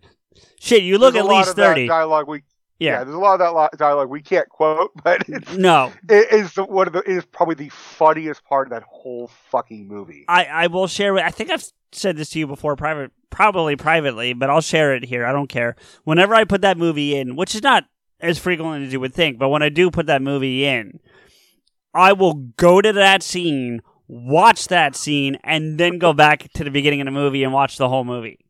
I don't blame you. I fucking love that scene. I saw that shit in theaters with my mom. I had never even seen the first one, and it was like one of those things. Like my mom was like, "Let's go to the movies. What's playing? Let's go see this movie. It looks interesting." And it was whenever that movie came out, I was like, I think it came out like 2002 or something. I'll check. So I was whatever fucking age seeing that shit, and like rats are fucking, and like that shows like a kind of a porno scene. I tried to find that for one of our dammits. What were we talking about? There was a scene. There was something we were talking about, and I tried to find that rat fucking scene. So it's like, oh, they fuck like you and me. That's why I wanted it, because I thought that was the line fit. I don't remember. It was a recent episode. I'll have to look at what our recent episodes are. Ratatouille or something. No. It wasn't that. It was something else. I'll see if I can figure it out. But Bad Boys 2 was 2003. So I was 12. Yeah. When my mom took me to see that. And I don't think she had seen the first one. We had no idea. And then my mom was like, "Do you want to go? Do you want to get out of here?" And I'm like, "Fuck off! This is awesome as shit." Yeah, I mean, fucking, look, they fuck like you and me. Michael Bay's terrible, but that was a good movie. Oh, for sure. Anyways. I think it was for the you and Michael for the Michael episode. I think I wanted to use it for that one. I don't remember why, but okay, I feel like all right. I don't remember why that. Okay, so I told you this in text. You may have forgotten it. There are 2 hidden cameos in Hot Fuzz. Do you remember who they are, or do you want me to tell you? Tell me, because I know. Okay, I'll give you a hint. They are both connected to the Lord of the Rings trilogy, as well as the Hobbit films, and it's not Martin Freeman. Well, sure. That would be too no, but that would be too obvious. I mean, that's why I said that. I'm trying to think of the people in that movie. There were so many, like, well, I think the police constable in Sanford was in. Is that one of them? The guy that he reported. Dad? No, yeah. No, okay. He was in Harry Potter, but no. That's where I know him from. Okay, I knew I recognized him from somewhere. That's what it is. Just tell me. Yeah. So Nick Angel's character, his girlfriend that breaks up with him. Do you never see her face with the mask on? Yeah, that's Cate Blanchett. No shit. Now, if you like that, the next one where it shows that quick blink and you miss it flashback where a Santa Claus stabs him in the hand. Yes. Peter Jackson is Santa Claus. Yeah, that's fucking awesome. They call it Father Christmas. Well, Father, yeah, same thing. Yeah. So, director of Lord of the Rings and fucking Cate Blanchett. I don't remember who the a witch. Galadriel. I just knew her as like the witch. Yeah, but like, what the fuck? They're like, they had nothing to do with Shaun of the Dead or ultimately The World's End. It was just the most random fucking cameos just thrown in. But it works, and it was just because I think it was just because they were fans of Shaun of the Dead. They're like, we want to be in it. And I don't care. Technically, it was before Martin Freeman was Bilbo, I think. True, that's very true. Yeah. Did you recognize in Hot Fuzz and The World's End the guy who plays Filch in the Harry Potter films being in it? Which one's Filch? The caretaker in Hogwarts, the one with the evil-ass cat. Isn't he the I guess you would say Scottish guy that you can't understand in Hot Fuzz? Well, I don't know if he's Scottish. You just can't understand. Yeah, he's just a farmer with all the guns. Oh, right. No. I was thinking. You're right. You're right. Now that you say that, I was thinking the other guy on the force that was translating. The other constable, yeah. No. Which I thought that was a funny fucking bit. So you bring him to translate, but then Danny has to translate for the cop, but he can't translate the other guy. Right. Like, it has to go through that path to get... Yeah.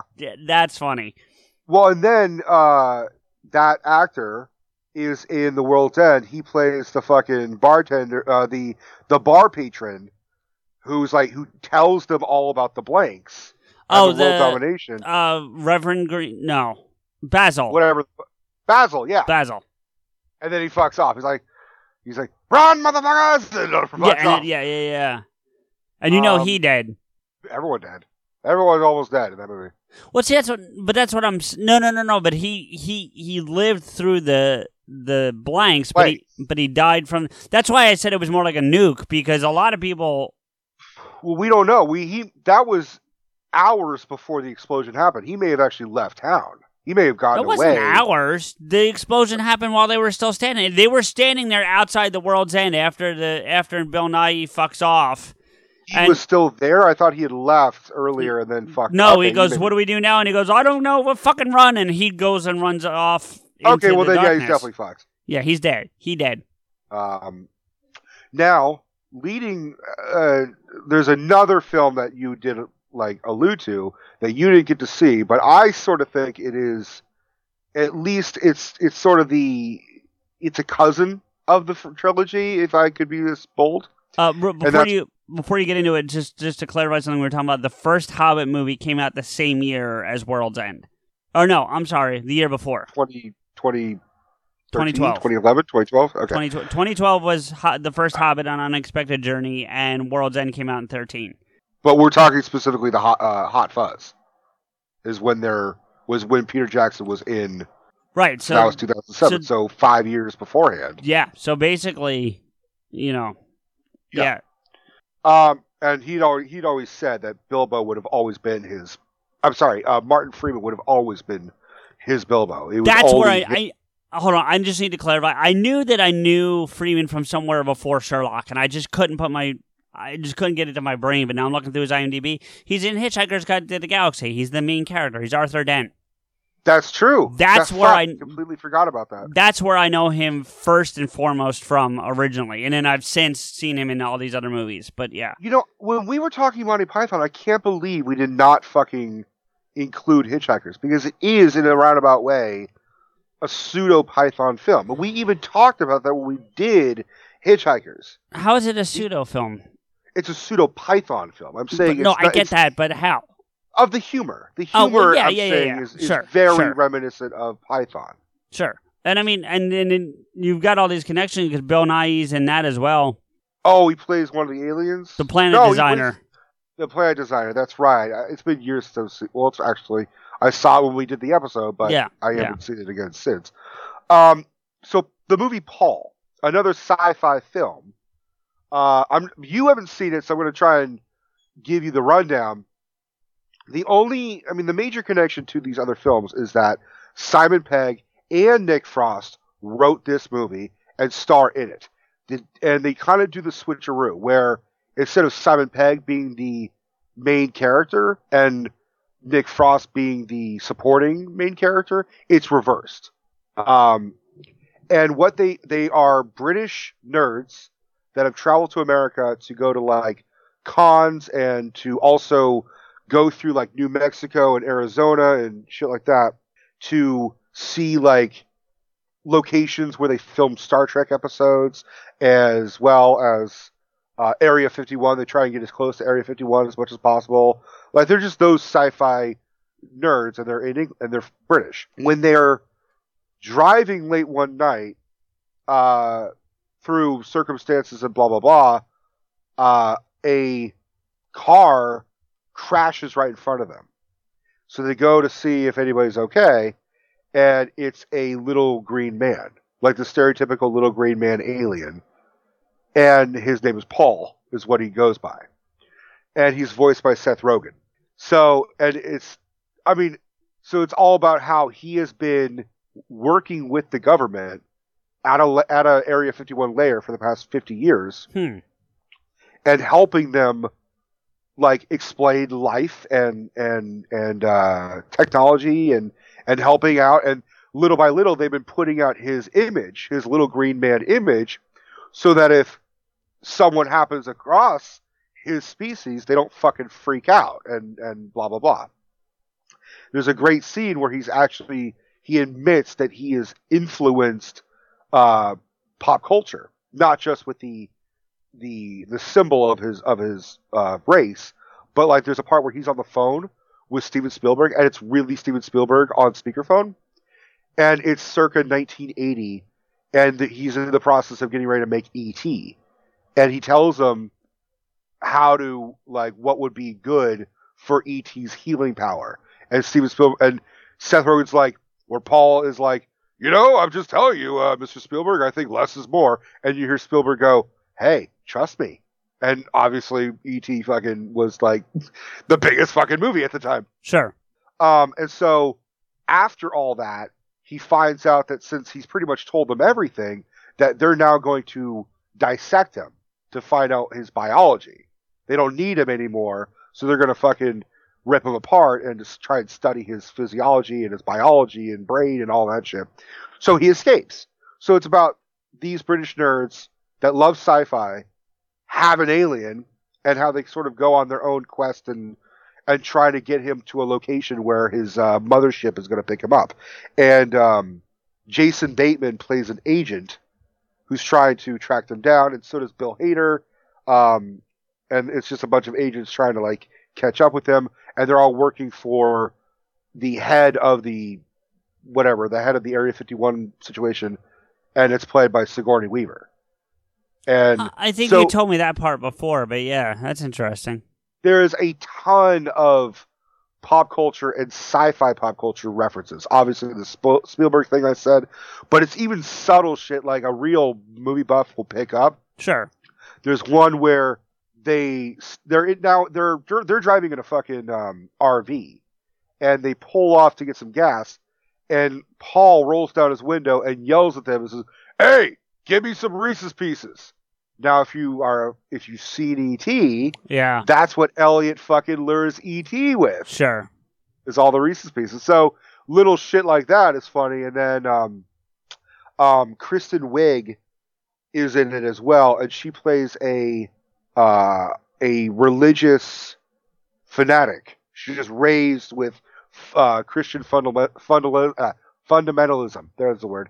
And how she gets kind of roped into it, and then Paul has this kind of knowledge power where if he touches someone and gives them some of his knowledge, because he has a whole argument with her about religion and evolution, so he kind of proves it to her about evolution, and she goes complete 180 about her religiousness, and then stops, like she rejects everything that her father instilled in her about like not being able to swear and wanting to be sexy and wanting to have sex and now being an atheist. So she starts swearing and she's so bad at it, but it's the funniest way. Like she's just trying to like get in the habit of learning how to swear. And at one point she calls Paul Dick Milk, which still makes me laugh. Hey, it's funny. So it's all these people trying to like stop them from letting Paul free. It's really fucking funny. And like it's not directed by Edgar Wright, but it feels like the stepchild of Shaun of the Dead or The World's End. Sure, I get that. That makes sense. I mean, I was just looking a little bit about it on IMDb. A lot of heavy hitters now. More heavy hitters in this one than say the trilogy we've been discussing. But more prominently featured. Like it's well, that's what I mean. I mean, like you got Dave Koechner, you've got Sigourney, like you mentioned, Jason Bateman. You know, there's some, Rogan. Jason Bateman's character is really funny. Who? Jane Lynch. Yeah, she plays a waitress at a alien themed diner that's like off of Area 51. Okay. So like it's a tourist attraction where everyone goes to like. It's just decked out in fucking alien and sci-fi shit. Kristen Wiig. I said, yeah, Kristen Wiig. I missed that. Bill Hader. I mean, there's Bill Hader. There's Joe Latrulio.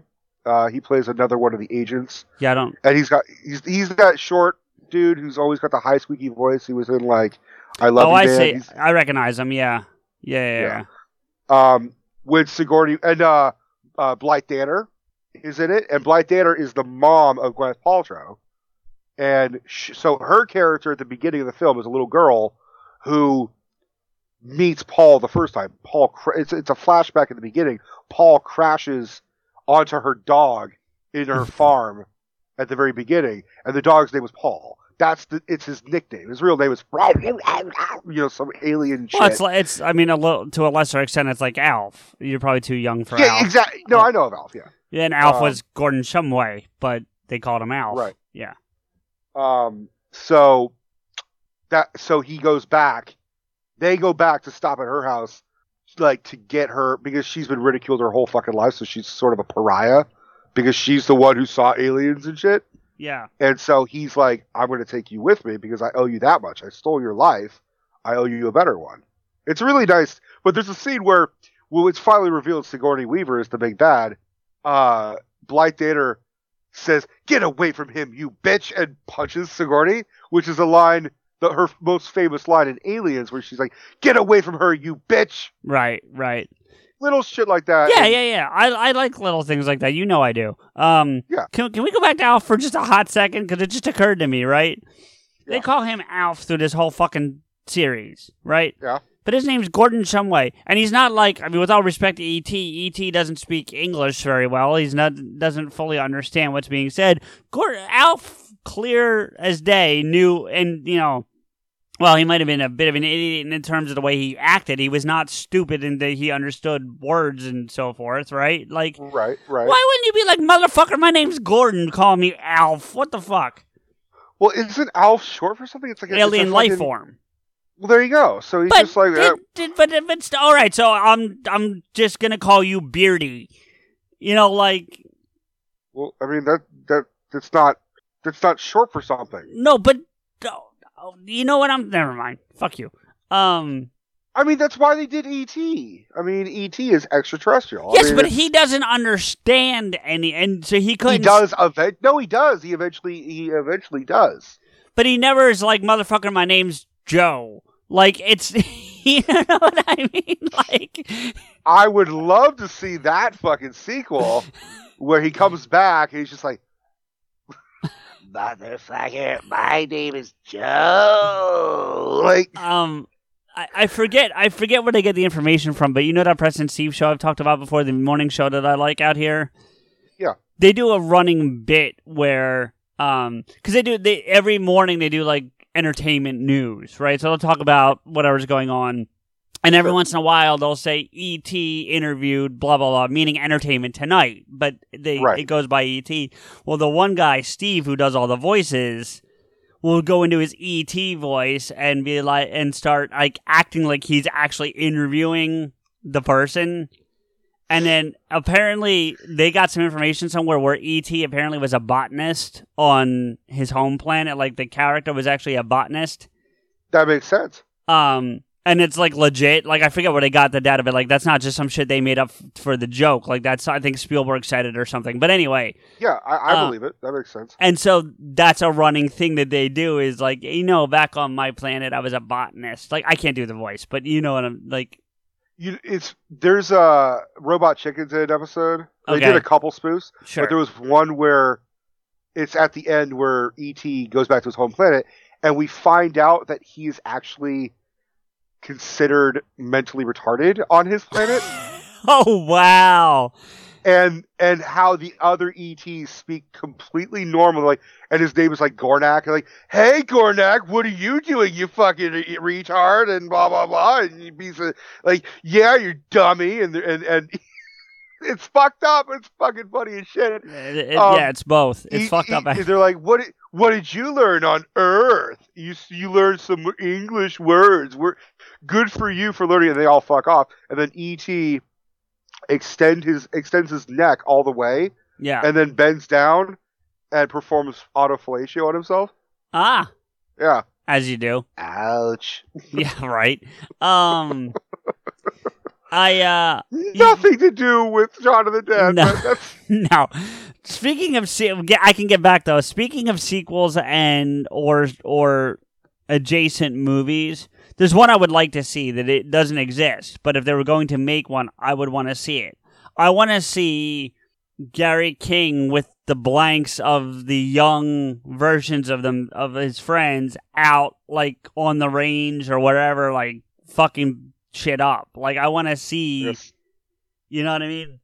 It does seem interesting. I would be, because he's now sober and like a badass, right? Like so I kind of want to see him. Because here's the thing, and I didn't say this on air yet, but you and I spoke about this yesterday off air. I don't know if the Blu-ray extras, to your point from earlier, are the same as the DVD extras, but there's a commentary track on mine for World's End. And there are several commentary tracks. One of them is Nick Frost and Simon Pegg, and I think Edgar Wright's in that room too, or whatever. But there's another one that I saw this, and I'm like, what the fuck? It's Edgar Wright and Quentin Tarantino. He had nothing to do with it, but he was just like, I'm a fan. I want to talk about this. Right. So here's what I want. I want the Tarantino directed version of Gary King out in the world with his blank posse fucking people up. You call it just to really fuck with the die-hard fans? What's that? You call it Point Blank. Nice. I like it. And you took you a second. It took your ass a second. Yeah. That's fine. Yeah. So I want that. I want that fucking movie. Like I would watch that movie. I would want to have a remake of Point Blank, but with Gary King and the Blanks. Yeah, of Point Break. You mean? Yeah. Yeah. That's what I meant. Yeah. Yeah. I don't know about Gary King as a surfer though. He kind of, or would he be the Johnny Utah FBI agent? He'd probably be the agent. Yeah. See, but then the blanks would be in the surfing crew, so you kind of lose. I could. I mean, they were surfing around on land, so to speak. I mean, that's true. They already remade Point Break anyway, and I hear it's terrible. I've never seen it. No one saw it. Yeah. No one fucking saw it. It made so little money. Because it was, from what I hear, it was terrible. Because most of the time, those remakes are bad. You know, without getting into a whole discussion, I heard RoboCop was halfway decent. I don't know. It was okay. And I know everybody loved the Judge Dredd remake. Everyone loved that one. I didn't see it, but I haven't seen either of them, so I can't say. Like, I didn't see the Stallone one or the Carl Urban one.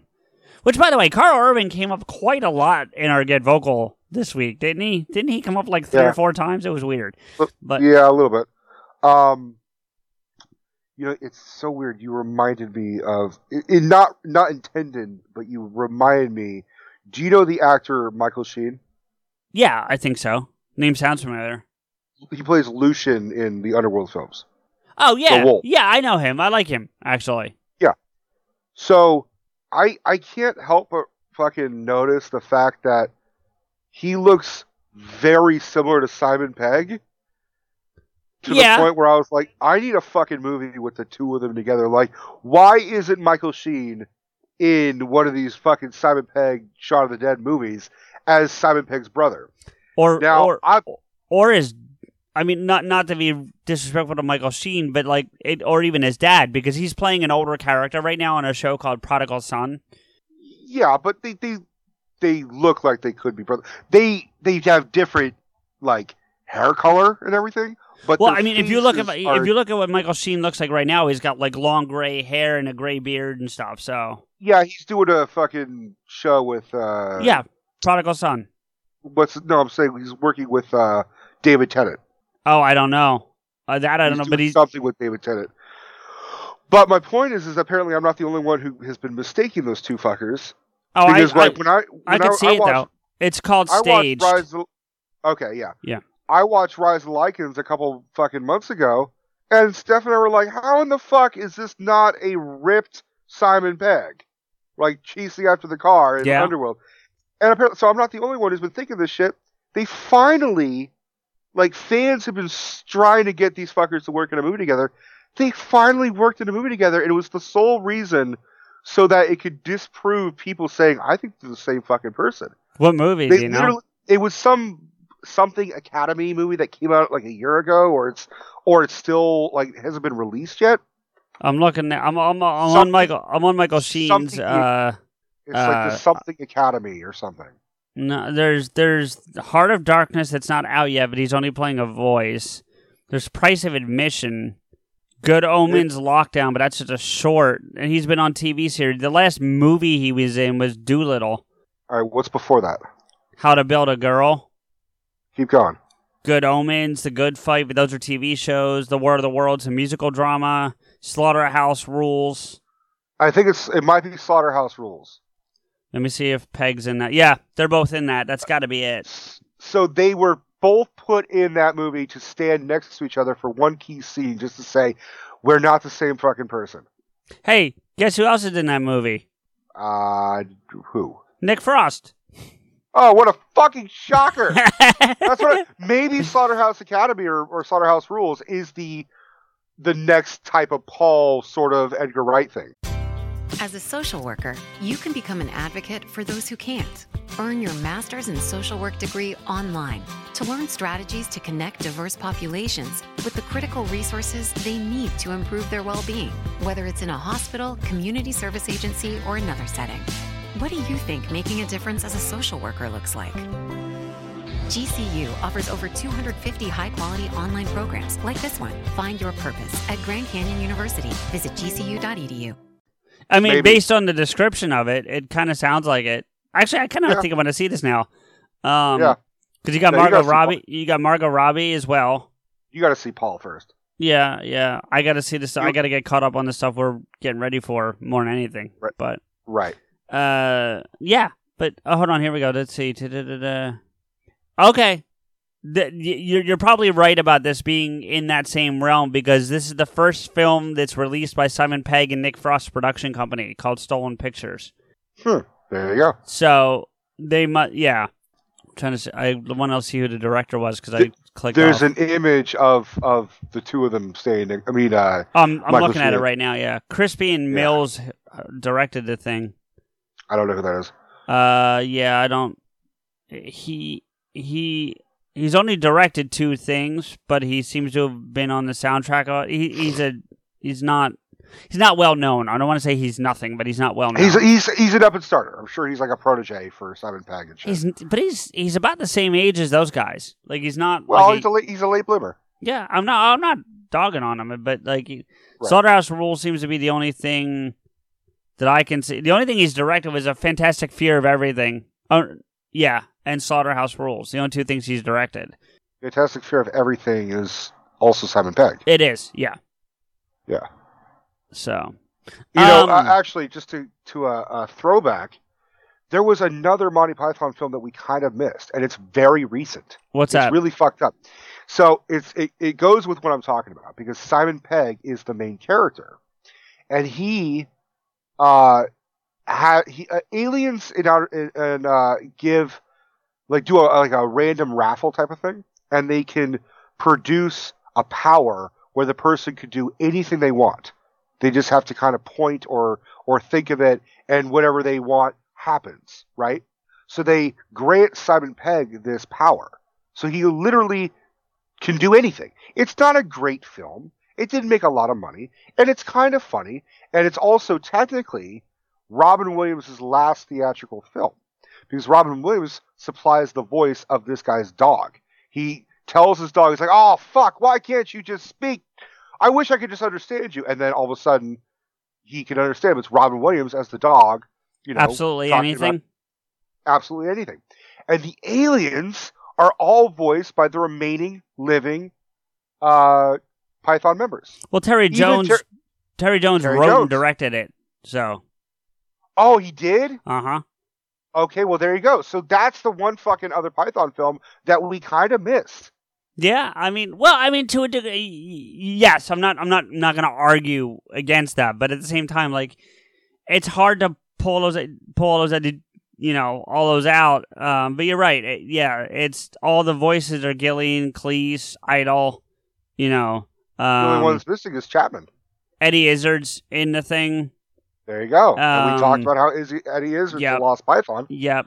And we also mentioned about how like Simon Pegg would fall in that new generation of Python group. So it is kind of both worlds colliding. And we said Robin Williams would be in the American Python group that we came up with. We did. I'm excited to have that conversation on the vocal. Yeah. Yeah. I mean, again, it's kind of it's a funny film, but it's not epic like Life of Brian or sure. Holy Grail. No, it's probably closer to like Time Bandits or Fish Called Wanda. In those. No, because those are way better films. Okay. Like, my point is, I forgot this fucking movie existed, and I saw it like a year ago or less than a year ago. Yeah, Terry Jones and Gavin Scott wrote it together. Right. And then Terry directed it. And I'm sure Robin Williams improvised all his dialogue. Probably.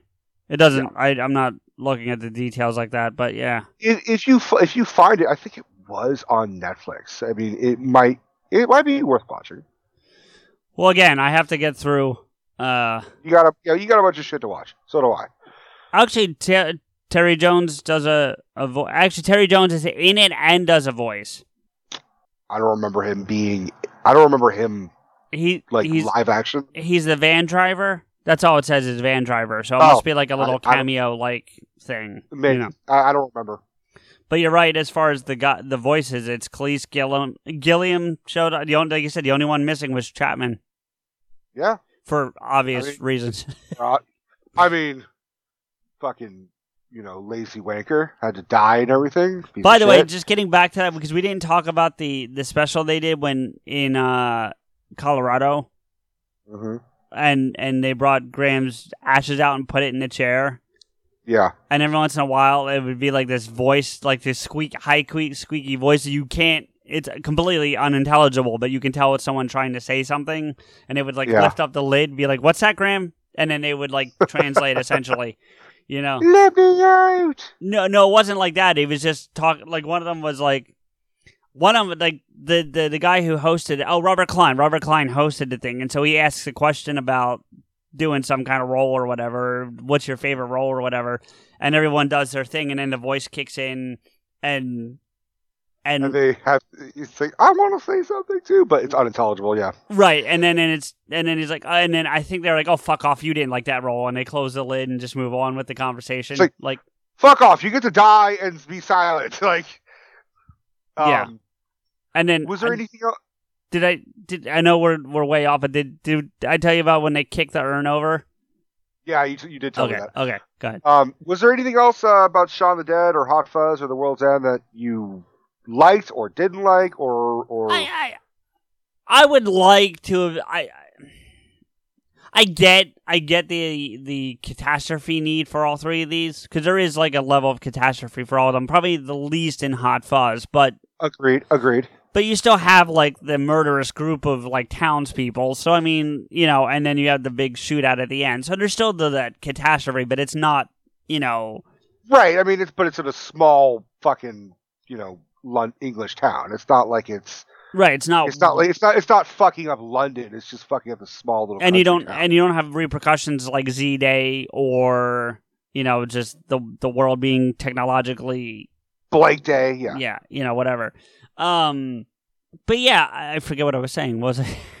Well, my question was: is there anything you liked or didn't like? And you were saying, "Well, I wish I would like to have seen. Wanted there to be more of a catastrophe in Hot Fuzz, or what? I liked where World's End was going without the catastrophe, and I would like to have just seen maybe like if they had came to the same realizations without the weird alien shit. Okay. You know, I mean, like they get to a point where, you know, like there's that part in, I think it's in the golf, the when they're in the pro shop at the golf course. Yeah. And he's like, I'm not mad at you because I got in a car accident. I'm mad at you because, you know, you were my friend and blah, blah, blah, blah, blah. Like, you know what I mean? Like the growing up scenes. Right. In all the films. Right. But the one specifically from World's End, like I think I would like to have seen World's End just like a coming of age movie without the robot catastrophe aspect. I think that's what makes it. I think that's their charm.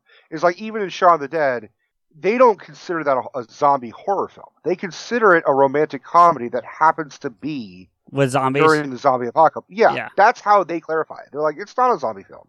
It's a romantic comedy with zombies in the background. Look, I'm not saying that I don't like the movie because it had the aliens and all that shit. I'm not saying that at all. I understand. I understand that. I'm just trying to clarify their intent. Is that's the point of it's them dealing with their personal shit. Where it's like if you and I had an argument and the world was ending, you and I would say, "Fuck our beef. We gotta run." Yeah. Like there's zombies and aliens and whatever, British cops and shit, whatever the fuck. You and I could be like, I don't give a fuck. I forgive you, you forgive me. Let's all fucking like let's run get the fuck out of here. Yeah. Whereas they're like, it's such a British thing to be like, look, we have to figure out all differences. We have to square this up, right? It's like, are you really gonna do this when butt fucking aliens are outside and like, you know, the zombies or like if vampires are able to walk around the fucking day and like they're very specific of what they bite and suck out of and it hurts like shit and they're like, you really want to talk about our fucking feelings when we got fucking Dracula the pedophile next door? Like, look at we fucking move. Yeah, so. Yeah. No, I hear you. Look again. I really enjoyed these. I had seen Hot Fuzz coming into it. I told you that, you know. And when you brought this idea to me, because for the peek behind the curtain on this episode, you brought this to me like 2 months ago. Like I brought this up to you a year ago, and then someone, I don't remember who requested it. It may have been Stephen Griss or someone tweeted at us because we said, "What do you guys want us to talk about?" You would put, you should do Shaun of the Dead, and we're like, and then I was like, I really want to do Shaun of the Dead. And you're like, well, I don't have the movies. And I'm like, I'll fucking buy them for you if you fucking commit. Right. Which I did. I watched. You did. I did. But it's the first time, apart from Halloween, where I'm like, you really should watch this because I want to discuss it. Every single time. Like, now I just think if I want you to fucking discuss it on the show, I have to buy you the fucking movie. No. I don't know. Maybe. No, because there's a couple for the upcoming project that you've suggested, and we're going to watch them, so. Yeah. But, yeah, I really am actually pleasantly surprised with how much I enjoyed them. Good. Like, I could see myself just throwing World's End on just for the fuck of it, or... Sure. Or I think it would branch out. You'd be like, all right, Rika's been telling me to fucking watch Paul this for the past couple fucking weeks. Sure. I think I actually want to watch it. Or this. Are you going to watch Hackers yet, or what? I'll watch fucking Hackers. Because I've been asking you to do that for over 2 years. Since we began. Yeah, since we began. I think it's on one of the fucking Hackers. I think it's on HBO. I think. Yeah. I'll give it.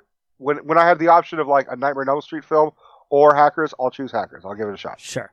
And then I'm going to fucking shred it like you fucking did Halloween. No. Yeah, that's fine. I don't... Here's the difference, though. Hackers is not considered a classic. It's an underground cult classic, but it's not like... Halloween's a classic. I get that. You know what I mean? Yeah. Regardless of what I think of it, I know where it stands. I know its place. Do you think you would... give the show that I was talking about, Spaced, a shot, just to see how they like the very early seedlings of Shaun of the Dead and all that shit. If I have the opportunity, yeah. Like I said, we got a thing that we're working on. It's going to suck up a lot of time, and I fortunately have found a full-time job again. So I'm back to working full time. So I barely got in the movie for Todd that I owed him. So that's true. And I put that off for like 3 weeks, so I kind of had to do it. But and I was pleasantly surprised by it, but that's a whole different conversation. Fair enough. Hackers is it on HBO, by the way? I just pulled it up. It is? It is, yep. Okay, well then there you go. There you go. So was Paul, by the way. Just okay. wink, wink. All right. Well, here, you know what? While I'm in here looking, I will put it on I'll add it to my list, because you can have a list, so I'll add it to my list. Anyways, look, we're not talking about fucking Shaun of the Dead or Simon Bag or any of that shit anymore. So let's just fuck off. Well, before we do, and I know I usually give you the last word, so I apologize, but I did want to actually thank you not only for buying them for me, but I wanted to thank you for I'm not going to say forcing me to watch, but asking me to watch, because I really did enjoy them more than I thought I would, so. I knew you would. I had a feeling, if anything, you were not going to like Shaun of the Dead the most. I did. And I was right. No, but I didn't dislike it. Like, I didn't watch this and be like, I'm never watching this piece of shit again in my life or anything like that, No, but I mean, it helped that you had seen Hot Fuzz. If you hadn't seen any of them, I think you'd still like them, and you'd be like, what the fuck? That was an adventure. Because Edgar Wright has a very specific style of directing. It's very much like Guy Ritchie and Tarantino, which is probably why Tarantino was there. It's a little Kevin-esque too. It's not as dialogue heavy, but it's that because more Mallrats than Mallrats and Dogma than any of the other ones in terms of stylistic speaking, not necessarily content. Sure, I mean if you remember, it was or even Jay and Bob, the Jay and Bob movies, Yeah, but if you remember, on An Evening with Kevin Smith 2, where he's in England, I've never seen it. I've only seen. Oh, really? I've seen the first one and then the stand up where he had the heart attack, but I've never seen. Oh, you haven't seen like Too Fat for 40 or Burn in Hell or Three Evening? I think I saw Too Fat for 40. I'm pretty sure I saw that one. Is that the one where the little girl comes up and goes, "You were cum when we made that movie"? Is that Too Fat for 40? I think it is. I think so. So yeah, I've seen that one. The one where it's like the 10-year-old girl or 12-year-old girl, and she's like, "Mallrats is my favorite movie," and he goes, "How old are you?" And she goes, "Like 12," and he goes, "Fuck, you were cum when we made that movie." Yeah, the kid who looks like Ellen Page. He says, "Oh my god, it's fucking Juno. It's that actress Ellen Page." She's like, I get that a lot. Yeah. But in Evening Harder, which is he's in England, and someone asked him, like, would you ever work with Nick Frost, Simon Pegg, and Edgar Wright? I'm not saying you have to love football. We all have different likes and dislikes, people. Personally, I'm not a fan of the avocado. I just don't like the mouthfeel. But if you're someone who loves football, I mean, truly loves it well, my sportsbook app might be the greatest thing that has ever happened to you. Must be 21. Gambling problem? Call, text, or chat our confidential and toll-free helpline at 1-888-532-3500. And he said, fuck yeah. Like, I don't know if they'd want to work with me, but I would absolutely, I think they're brilliant. I think Shaun of the Dead was a brilliant fucking movie, and I would love to work with them. And then I could see he that. He made up the scenario where he's like, he's like, I'm supposed to present an award out here, and I'm supposed to see them. And so I'm supposed to meet up with them. So I'll pitch it, and they'll probably say something like, I think the fat clicks guy wants to be in one of our movies. No. That's funny. But I mean, there's a couple other Edgar Wright movies that are not part of this that actually, for the most part, don't even feature Simon Pegg. Right. The one, when I was looking at his IMDb yesterday, I was stunned to see one of them. And it was a movie I very much enjoyed, but... Can I guess what it is? Yeah, I'm sure you're going to get it, but... Baby Driver? Oh, yeah. Yeah. Yeah. I mean, I liked Baby Driver, but there's a lot of people in that movie I don't like. Sure. Like, I don't fucking like the main character. I don't like what's his name? Ansel Elgort. I don't fucking like him. And I thought he was completely fucking bland as shit in that movie. I think he was surrounded by charismatic other actors like Jamie Foxx and Kevin Spacey, even to a degree. Yeah. I still have never fully seen Scott Pilgrim. I fucking love Scott Pilgrim. I love. Really? Yeah, I do. I own it, actually. That's how much I like it. So I'll give it a shot. I knew it was Edgar Wright, but also Edgar Wright was the original director of Ant-Man and the original screenwriter. Really? Like, yeah, that was the whole thing, is that he had written an Ant-Man script, and apparently it was a work of fucking art. Like, Simon Pegg has come forward and said, it breaks my fucking heart that you guys will never see the movie that Edgar had planned, because it's the best. It is the best incarnation of Ant-Man. It's the best story. It does everything perfect. The comic book references will please all the fans. And, Edgar's... He has writing credits on the actual film. But they changed a lot of the script. Okay. Like, I trust you. I'm just saying. I think they took elements because they're not going to turn down a good idea. They don't want to fucking get sued. Sure. So they're going to say, we'll give you a story credit or a co-writing credit. But he was the original director, which is why, if you look at, Ant-Man versus Ant-Man and the Wasp, he has no credit in Ant-Man and the Wasp. Right. Which is why it's kind of the inferior film. Yeah, I mean, the first one is substantially better without question. So, yeah, and I have no problem with the guy who eventually directed Ant-Man and Ant-Man and the Wasp. I think he's a phenomenal. I think Ant-Man's a great flick. It took 6 people to write what Edgar wrote by himself. That's what I'm saying, man. Yeah. Like, I would have loved to see. Like, I don't want to fucking preach the Snyder cut, but I would love to see the fucking Edgar Wright cut of Ant-Man. Well, they never the right film, the right cut. Right yeah, they didn't film that. I don't believe. Like, no, they didn't. Whereas they filmed the Snyder cut, like the yeah. Well, I'll tell you what they should do. They should do an animated film. They should do he should team up with Marvel Studios to do a one-off animated film, or or do what they kind of. Well, I mean, it's Sony obviously, but like what Lord Miller did with Spider-Verse. Sure. I don't whatever. I'm just saying like obviously Simon Pegg is going to fucking defend his boy, but it sounds fucking amazing. Yeah, marvelous. I mean, I don't know anything about it. That's new. And I wish I would be very curious to see if Edgar Wright could do another, I mean, nothing against Scott Pilgrim, but do a fucking real comic book movie, something zany. He would have fucking been just as perfect to direct a Deadpool movie. Oh, yeah. Without question. What I'm saying? Yeah. Or a Harley Quinn movie. He's got that. Yeah, I feel like he might fit better there than he does. And he's already worked with Margot, according to what I saw. So, yeah. I mean, but... Well, no, Edgar... No. That was Simon Pegg. My fault. Yeah. Yeah. But, I mean, even if it was, a completely different...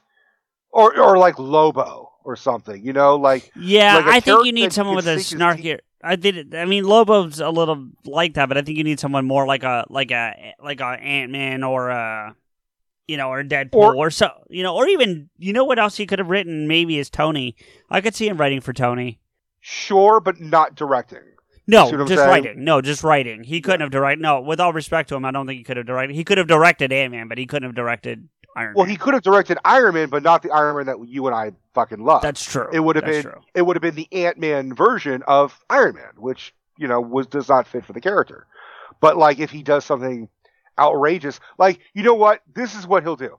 He would direct a fucking Squirrel Girl movie because that's exactly his type of his like interest. He's like, I'm going to go for the most random fucking superhero who's a beast, no pun intended, who's a fucking like total beast as a superhero, but is played by a mild-mannered fucking girl who's in a squirrel costume.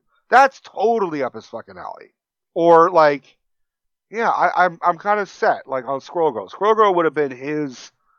That would have been his forte.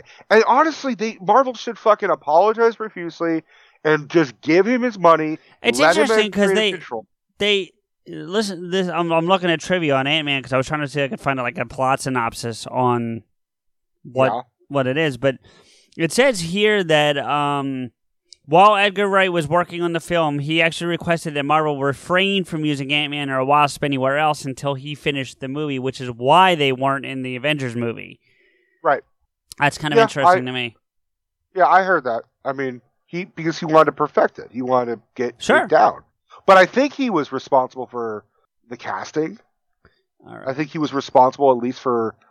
Because remember how we all reacted when like Paul Rudd is going to fucking be a superhero? What the fuck? Paul Rudd? Really? What, is Seth Rogen going to be a fucking like what the fuck? What is this? He'd been working on the movie since 2003. I know. I'm saying it was an outrageously fucking long time. Like, he poured so many fucking time and years into that fucking script, and they said, well, fuck you guys. And that's not the first time that, like, someone has said, fuck you to Marvel. Like, it's happened a lot. Yeah. Maybe apparently, according to this, and I don't know, I mean, obviously the trivia on IMDb, you got to give a little bit of, room to, right? But it says here, that in 2014 he dropped out of creative differences with Disney. So I think he was on board with Marvel, but then Disney got their paws on it, if you will, and we're like, the giant Mickey gloves. Yeah. So I don't know. Do what I say, or you're on the street, bitch. Yeah. So I don't know. It's interesting. I was trying to find a plot synopsis because I was just curious, not because I don't believe it. I was curious what it would have been. Yeah, what the director's cut that didn't direct the movie. According to this, one of the main reasons why he left the project was that Edgar Wright wanted the film to be completely standalone with no references to any of the other MCU movies. Oh, yeah, that's a problem. Yeah. I have to say that's a problem. So yeah, that's you can't introduce the fucking Ben Affleck Daredevil, one-off movie into a fucking Marvel. Well, that's what DC's biggest problem has been, is they've been doing that shit. So yeah, they don't know what the fuck they're doing. And then apparently, he didn't want Hope to be in the movie, so Hope wouldn't have been as big of a role as she was. Because he wanted to go the original route. He wanted probably Janet. It was going to be Hank Pym. Oh, it wasn't going to be Scott? It was going to be Hank. It was going to be Hank, yeah. And he was going to have multiple personality disorder, according to this. Which is very close to the comics. That's what I'm saying. Is Edgar Wright knows his shit. Oh, I'm not questioning that, but yeah. I think he wanted to make like a darker movie than I think Disney was willing to do. Because at one point, like in the comics, fucking Hank, one of his personalities, like abuses the fuck out of Janet, and I think attempts to rape her. Wow. So if they're gonna show that, how deep Hank will fucking go with an illness that he can't really control, then I think if Edgar Wright's gonna go as accurate as possible, I think Disney was like, whoa, you can't have Michael Douglas rape, Michelle Pfeiffer. How dare you? Or some shit. You want to? This is kind of funny when I hear that they say while promoting Baby Driver, Edgar Wright said he never watched the finished film, saying it would be kind of like asking me, "Do you want to watch your ex-girlfriend have sex?" Yeah, I understand. I know, I get it too, but I just, That's what I'm saying. I think it would not all surprise me if Warner Brothers reached out to him and said, "Hey, we'll let you direct a movie. What do you want to do?" He could have done a Suicide Squad. Sure. He could have done the James Gunn flick. Who would rival that type of thing? Who's kind of a jokey, but it sounds like he was trying to do a serious ass fucking movie, for like Hank Pym, but I'm sure it would have had some wackiness. Well, yeah, but he also casted Rudd as Scott Lang, so I mean, that's the problem with this trivia stuff on IMDb is it's like snippets. You're not getting whole articles, so.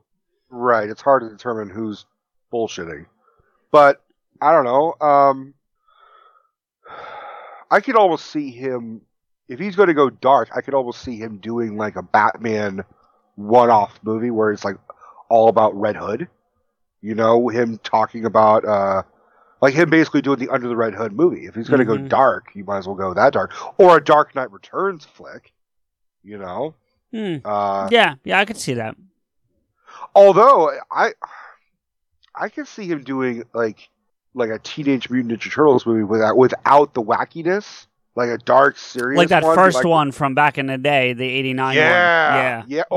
Or just because that one is also based on the original couple issues. The TV cartoon, fucking made it super goofy, and then the movies eventually got super goofy, and then the comics got super fucking goofy.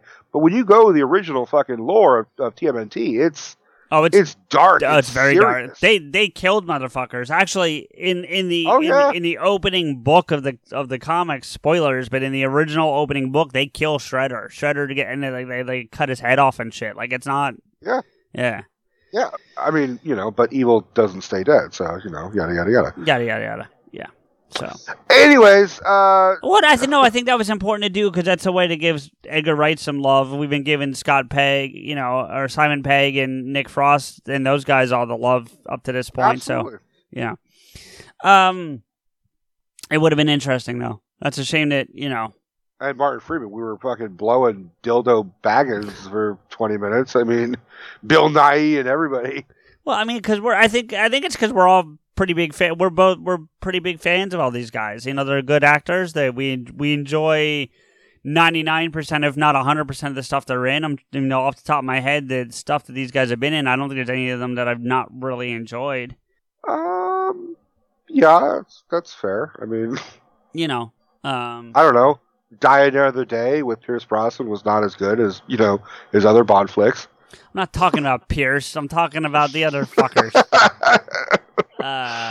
But yeah, so all I gotta say is let's go get that 12th pint, buddy. CJ here with a few thank yous and let you know how you can get in touch with and follow the show and us. Listen to us on the Apple Podcast app, Spotify, Stitcher, or anywhere else you find your podcasts. Please don't forget to rate and comment. If you want to agree with or yell at us, follow Rico, me, and the show on Twitter. The show is at Podaskew.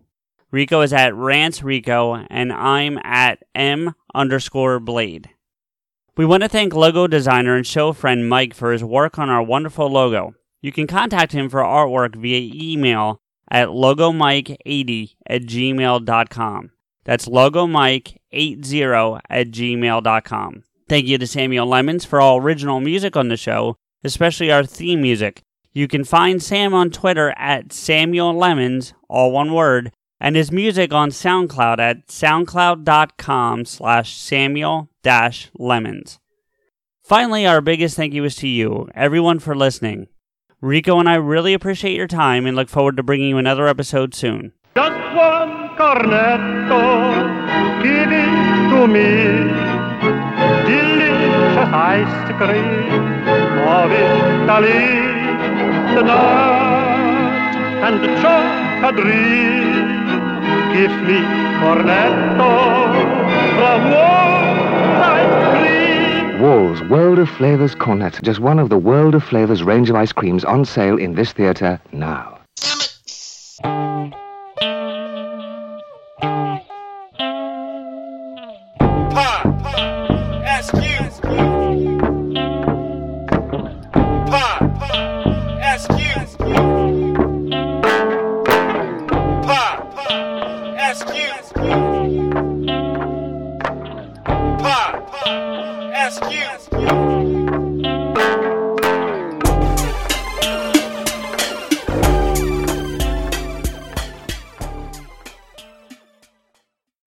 You coming to bed, hon?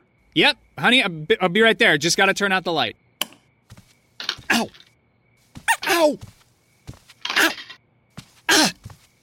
Go! Some things never change. Like your kids always leaving tiny toys on the floor for you to step on. And Geico saving folks lots of money on their car insurance. Sweetie, I think I left the downstairs light on. Please don't make me go. 15 minutes could save you 15% or more.